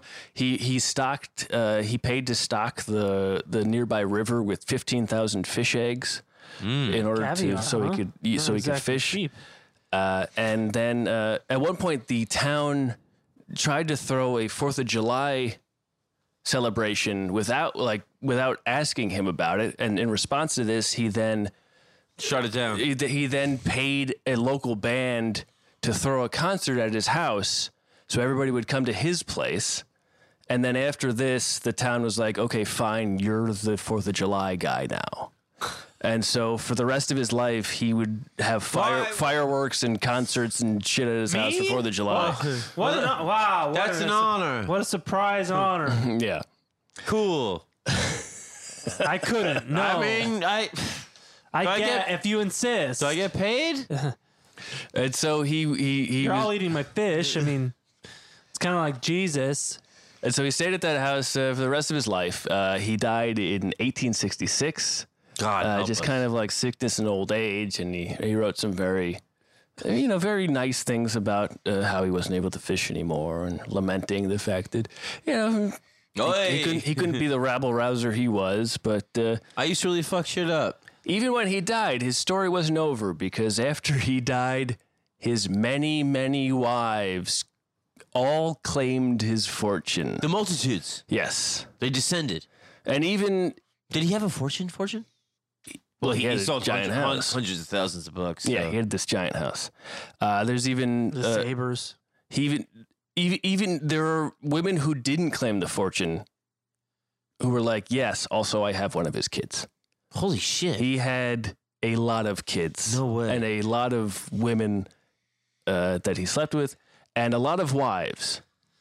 And they were Some were adult. hot. they were attractive. Single. I mean, he really liked his 18-year-old wife when he was 50 because she could keep up with him. Jesus. Keep hell. up with him? Yeah. In what- the procreation department. Well, Yeah, well, you know he- those 50-year-old guys in the prime of their Here's a youth. picture What? of him with her and her mother. Who's his age? Yeah. Oh, Dude, that and he's clowning them both. No. he is. They both look like Nixon. But he Oh my god, this guy's fucking hideous. well, no, scroll back through those pictures. You know, he's not a bad-looking guy. Yeah. When he's younger. He's Yeah, just a fat old man there. You gotta look at him in the right light, dude. Light? Yes. I'm looking at even the good one where he looks like Teddy Roosevelt. This guy is older than the mom, his wife and mom combined. Okay. All right. Charm goes a long way, Aaron. Well, I mean, you might learn that one day. That's nice. Do you hear him? What do I have to do? Just lie all the time? Or I refuse to lie. I'm too honorable, sir. I'm too honorable. Sir, I can't do it. I'm too honorable. If I see something wrong, I wish I could just ignore it. I cannot chop down this cherry tree. In all honesty, sir. Wow. And so that's the story of Ned Buntline. He is America's first great dime novelist. A guy who it said he was friendly with Mark Twain. I assume. Mark Twain definitely learned a lot from him. Well, anything that's going, if you're in, This is a good word. if you're in the word business in America, Yeah. which is honestly at that time more predicated on like street gossip than reading shit. Because who can? Nobody. Definitely not Aaron. This guy wrote a lot of letters to somebody named Sister, Sister. and he wrote a lot of fucked up shit in here. This is one of these scathing letters. Mm-hmm. Oh, is it Irene? His sister was Irene. Dear Irene, I'm irate. Your body's whack. Your tits are flabby. This Is that what he might said? be. This might be Irene. He says, well, some of these words I can't even say. Aaron, can we? Sorry. That was really interesting. Was it? Yeah. All right. Well, Yeah, that's his sister. He was running when he sick from the Civil War. what was he? What was? Racist, jingoistic, and then more racist, and in ways I've never seen these words used. Very creative. Really? Yeah, isms. Now, Matt, you'd probably feel comfortable saying those words. Yeah, We'll save that letter for another you time. you're playing a part. Yeah. If you take on a voice, it's not you doing it. Right. Thank you. Do the French guy voice. These letters. If only I had known of your Dutch descent, you cloven hoof, swine, pig, the woman. man, that's dick. Anyway, that's the story of Ned Buntline, the guy who, without him, I don't know what the American cowboy western, if that would Yeah. even be a thing. Right. Because Yeah, and it also shows he's how, the guy who made it. And would anybody else have? and it shows how it gets very quickly like homogenized, right? And he made it not because he gave a shit about it, but because, like Bricklin says, he was looking for A hero. always looking for a hero to write about. Yes, 100%. And if it wasn't pirates, Yep. here's a land pirate. Mm-hmm. Yeah. Vampires weren't cool yet. Yes, exactly. And it's so funny because it really, does the thing of, like I told you, there was that great editorial that was like, was the rise of the anti-hero with Tony Soprano. Breaking Bad, it was that would led into the rise of Trump. And Ned Buntline himself is so Trumpian a character. Yes. But at the time, he knows it's the age of heroes. Right. So he is looking for heroes to exploit. But Virtue. So much virtue. Yes, but he himself is very much, working on a much more, Kardashian level. Right. And people and heroes there is still the exploitation of that's still the thing. It's still very vanilla heroism is still much more popular in the same way that like we were talking about Big Bang Theory. It's just easier to digest. That lowest common denominator type of story is always going to be way more popular. Yes, but with the masses. But it's also like a thing of getting people psyched. It is. That's exactly what it is. Getting people psyched on, especially going west and continuing this. Yeah. European conquest of the new world. Right. And then you go like, well, don't you want to be the next fucking Buffalo Bill? Or aren't you glad we have a Buffalo Bill? Aren't you glad we have a Buffalo? It does both. Yeah. It satisfies Mrs. Main Street and it inspires, the young man to go westward, right? Right. There's Captain America, the first Avenger. But it's... Hey, you know what? You know what you could do instead of shooting buffaloes? Sell tickets. And there's this kind of continuing theory of almost like we started as like almost, a rebel people or something, like we're the outliers in the same way Australia is. And the further west we go, the more we embrace that rebellious spirit. Well, I think in Buffalo Bill, you can kind of see the taming of his anti-immigrant rhetoric is him in that moment. Buffalo Bill killing Indians is, instead of America hating, it's so much easier to bring all of these people together, these white people, because instead of killing the immigrants, which could be all of these white kill the people who were here before us. Yes. And because at that point, the white Europeans had outnumbered the natives. Who are immigrants and they just don't know it yet. A minority you don't know yet. No, I mean, the natives are immigrants. They just don't know it yet. That's his state of mind. Yeah, in essence, they're just the other. Yeah, he goes from they're immigrants. Suddenly, in his stories, the Irish can be the heroes as opposed to the villains. Yes, yeah, and that is going to happen with all the quote unquote whites and blacks. That was the whole invention of the white race, was to unify all the different European factions against non-whites. Right. Before that, it was you were Irish or Italian or German or Dutch or whatever. And then once they were like, oh man, fuck, free black people are out now. We got to do something to... But that's it. Yes. It's that thing that was the core question that is... Why? It's the genesis of all of it. Is convoluted. Yeah, the idea of a white race didn't exist until... But it's you saying... the end of slavery, pretty much here. It's you saying... Because they needed to divide and conquer. Why are Greeks and Italians considered Europeans? And homeboy going like, Jesus Christ. Which is also an answer. Because they invented the word Europe, because civilization started there, and you, as some racist dude that's white, thinks they're not because of things that happened, like, with like invading African tribes and stuff. And I think he's also, I don't know what the rest of the question was, but also, Greece... why are they considered European? Right. And homeboy goes, they invented the word. Right. No, I get that. But also, if you look at a map, Greece is like more Asia Minor. Yeah. and Italy's close to, they are Sure. they are as far south and as far east as you can go. Right. I mean, Europe. But however, if you invent the word Europe, you would be like, well, why are the Finnish considered European?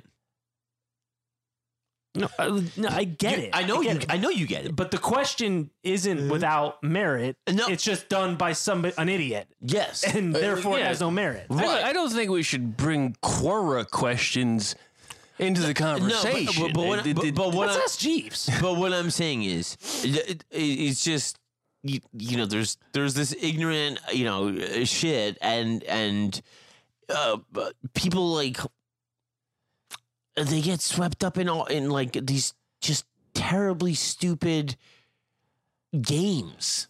Well, people Like people are looking for something that tells them they're okay for where they are and who they are. right. And sometimes that means you're better than someone. Or at least if I can't know who I am, I at least have to know what I'm not. Okay. Yes. Yeah, but if if you are suddenly not one status and then you become one, and you're not thinking about the people that are still not that status, you are a traitor. And then everybody is.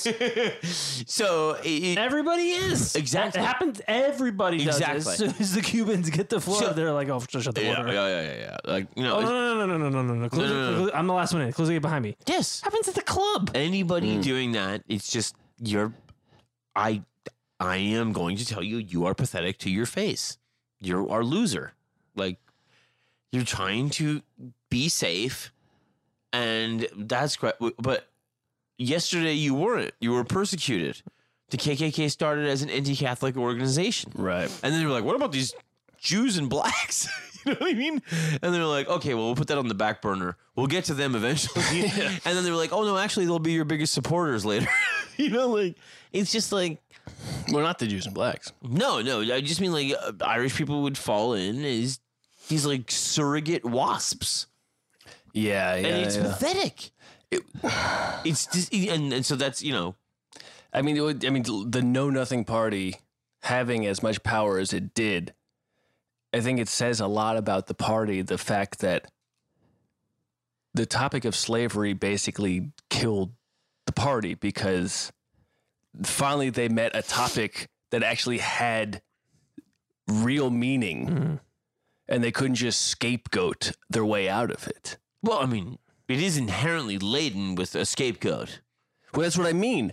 Like that's how, It had weak. That's how substance. weak their entire platform was. They were so used to having arguments without substance. Yeah, And when one came up, they're like, "Fuck, we don't know what to do." yeah. right. We'll just say we'll take whatever you want, and then it's like, well, I like that's to not buy a it. vowel. Yeah, I mean, It- that's it- basically his response. It's a weird broadside, right? Where you go like, we thought the fight was on the shore, and you're like, no, it was in. Like, so like, which one is right and which one is America? And they go like, We hadn't really thought about that, sir. I don't know. You tell me. Like whatever you want, I'm cool with. We kind of took it as a given, sir. We hadn't really thought about the implications one way or another. Can we talk about the Irish? But also somebody as savvy as Buntline would be like, especially if he's the figurehead, at least ideologically, of the North thing, he would be like, he would see from the get go, like, oh, the North has all the resources. They're definitely going to win. There's no question.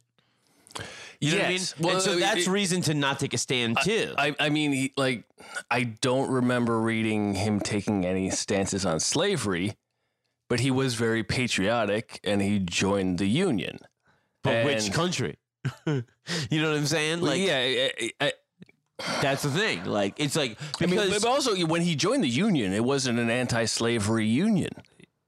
oh no, they were just no new slaves. They were new slaves. No new Yes, slavery, yeah. and that's why he's These ones are cool. yeah. These ones are totally fine. Maryland is fine. But anything west of St. And Louis. again, he goes to St. Louis, and is it because it's easy to stir up anti-German sentiment?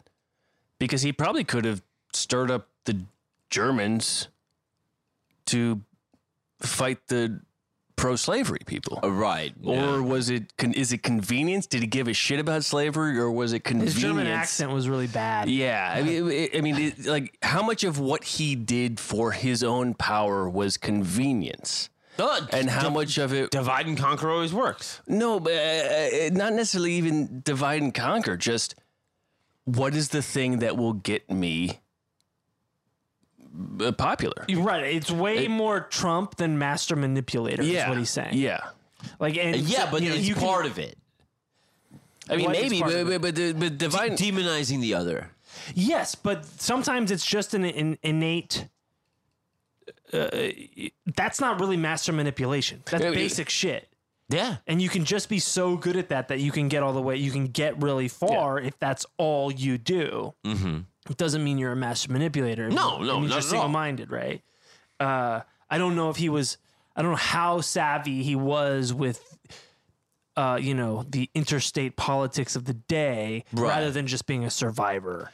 Yeah, I mean, I suppose it's easier to say when they're all German, you can take a group of people who are Irish and Scottish and British and Americans, because it's really hard to attack each of them individually. Yeah.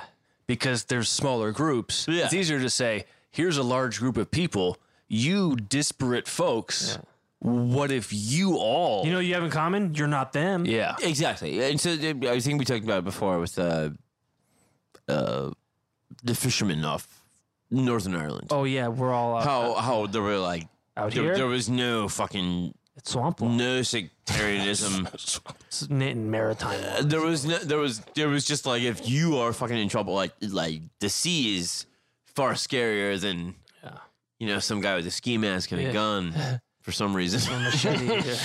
But however, you go like, okay, well, extrapolate that, and you go like, okay, well, we all work together, we all do the same crazy shit, we're all willing to do it, we're all willing to take risks to provide for our families.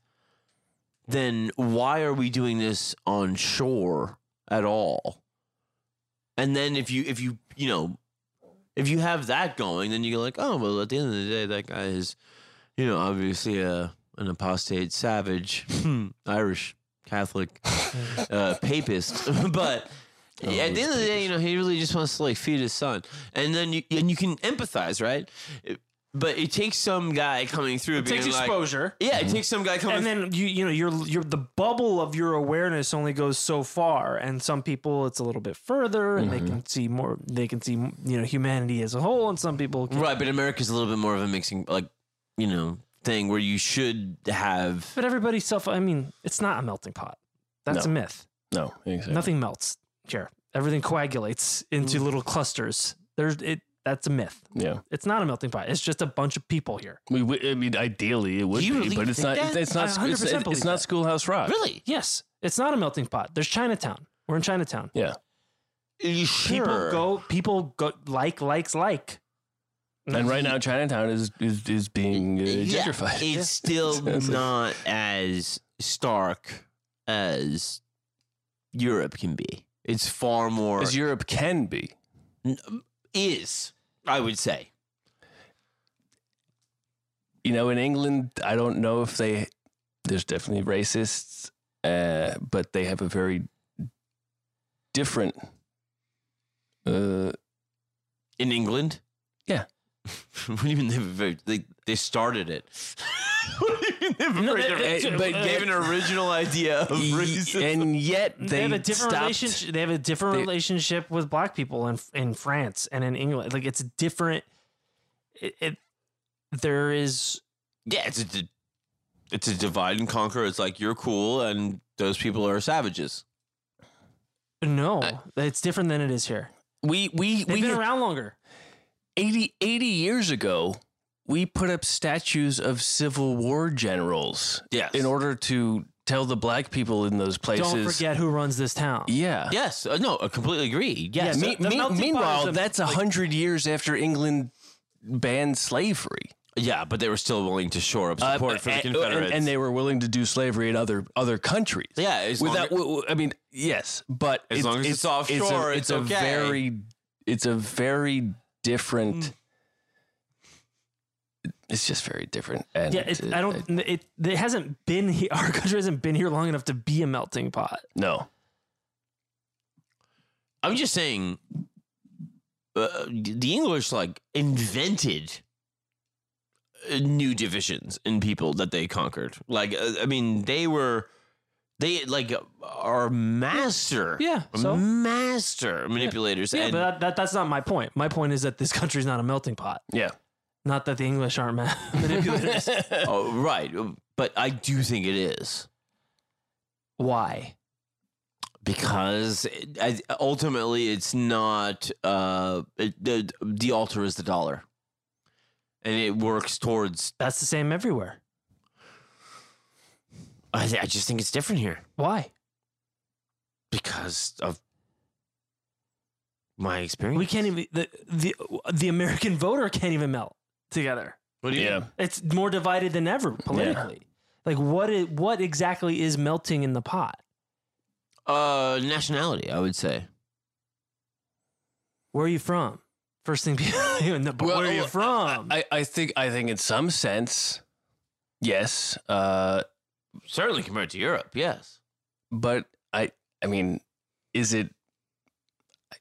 it ever really been such a smooth process? I mean, there's definitely, absolutely. In some instances, a Russian immigrant who came here as a kid, they're American. They have no accent. I think as a person that like grew up like 100% Irish, yeah, and then like, you go to school and like people are like, I think I'm a little bit German and I might be like Swedish and I'm sort of like Scottish, and you're like, you don't fucking know exactly where you come from. Like, dude, that doesn't happen in Europe. I mean, you're right. It doesn't. In that America is a melting pot. Dude, you're wrong. No. It's Okay, we'll get on a Patreon on this because I'll show you why you're wrong. I don't think he's. It doesn't happen over there. They're all the same over there. They've all been breeding for 5,000 years. Just because it doesn't happen over there, But they still identify that way. just because it doesn't happen over there doesn't mean it has happened here. They still identify that way. However, How's that? this is a very fun topic for a non-3-hour Anyways, episode. Buffalo Bill. Now, where was he from? Buffalo. Yeah, he's from. Huh? Duh. The Buffalo. herd? No. New York. He killed 4,200 people in Buffalo before he. With one bullet. He ate 50 wings in a sitting. Guy's sick. No blue cheese. He was He was blowing through toll No booths. celery. Not a carrot stick. Certainly no ranch. Matt, that was lovely. It was I really. thought you would enjoy that, and then I thought we would have a very stupid conversation. And we afterwards, did. and we did. Yeah. We did. We nailed it. Yeah. Yeah, we killed it. Yeah, we really did. We killed it 4,200 times. And we busted myths. And we along the way. repopulated the buffalo. Thanks to the genocide of the Native American Jesus population. Christ, you go. Okay, you're gonna have to talk about he's that. I'll talk about that too. he is a Not saying it's a good thing. specifically impactful Americana figure, Yes, it I think. did. especially in terms of the myth and propaganda and everything that comes yes. afterward. Yes. If half the fucking stock is his shit, Yeah. like I was saying, like there's no way people aren't ripping this off. Like, I mean, from dime novels to just publishing in general to newspaper shit to then to propaganda being more important than the news. Like it is. I don't know what this country would look like without the mythos of Buffalo Bill in the American West spreading across almost the entire globe. Yeah. It's absurd, Yes. and that's absurd. I do think in supporting my own point. He did because have a fuck big. all y'all. He had a big. Yeah, he had a giant. No, it was really big and it looked like a seal. Had whiskers. It would Well, he was in the Navy. It would bark at you. Yeah. That's But what I do think it was a thing too where I do think because it is more of a melting pot, they had to actually wrangle more propaganda to make it more of a fucking monolith of America First bullshit. Oh yeah. Oh, that You know what I mean? That was an easy thing, and that's a thing we'll talk about In the future. At some fabulous, undefined point in the future.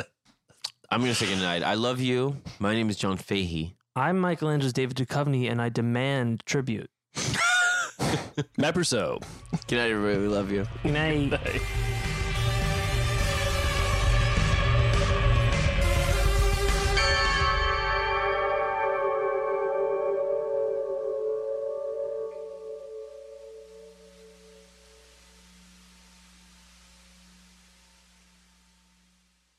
Starbane's Audio, a podcast network.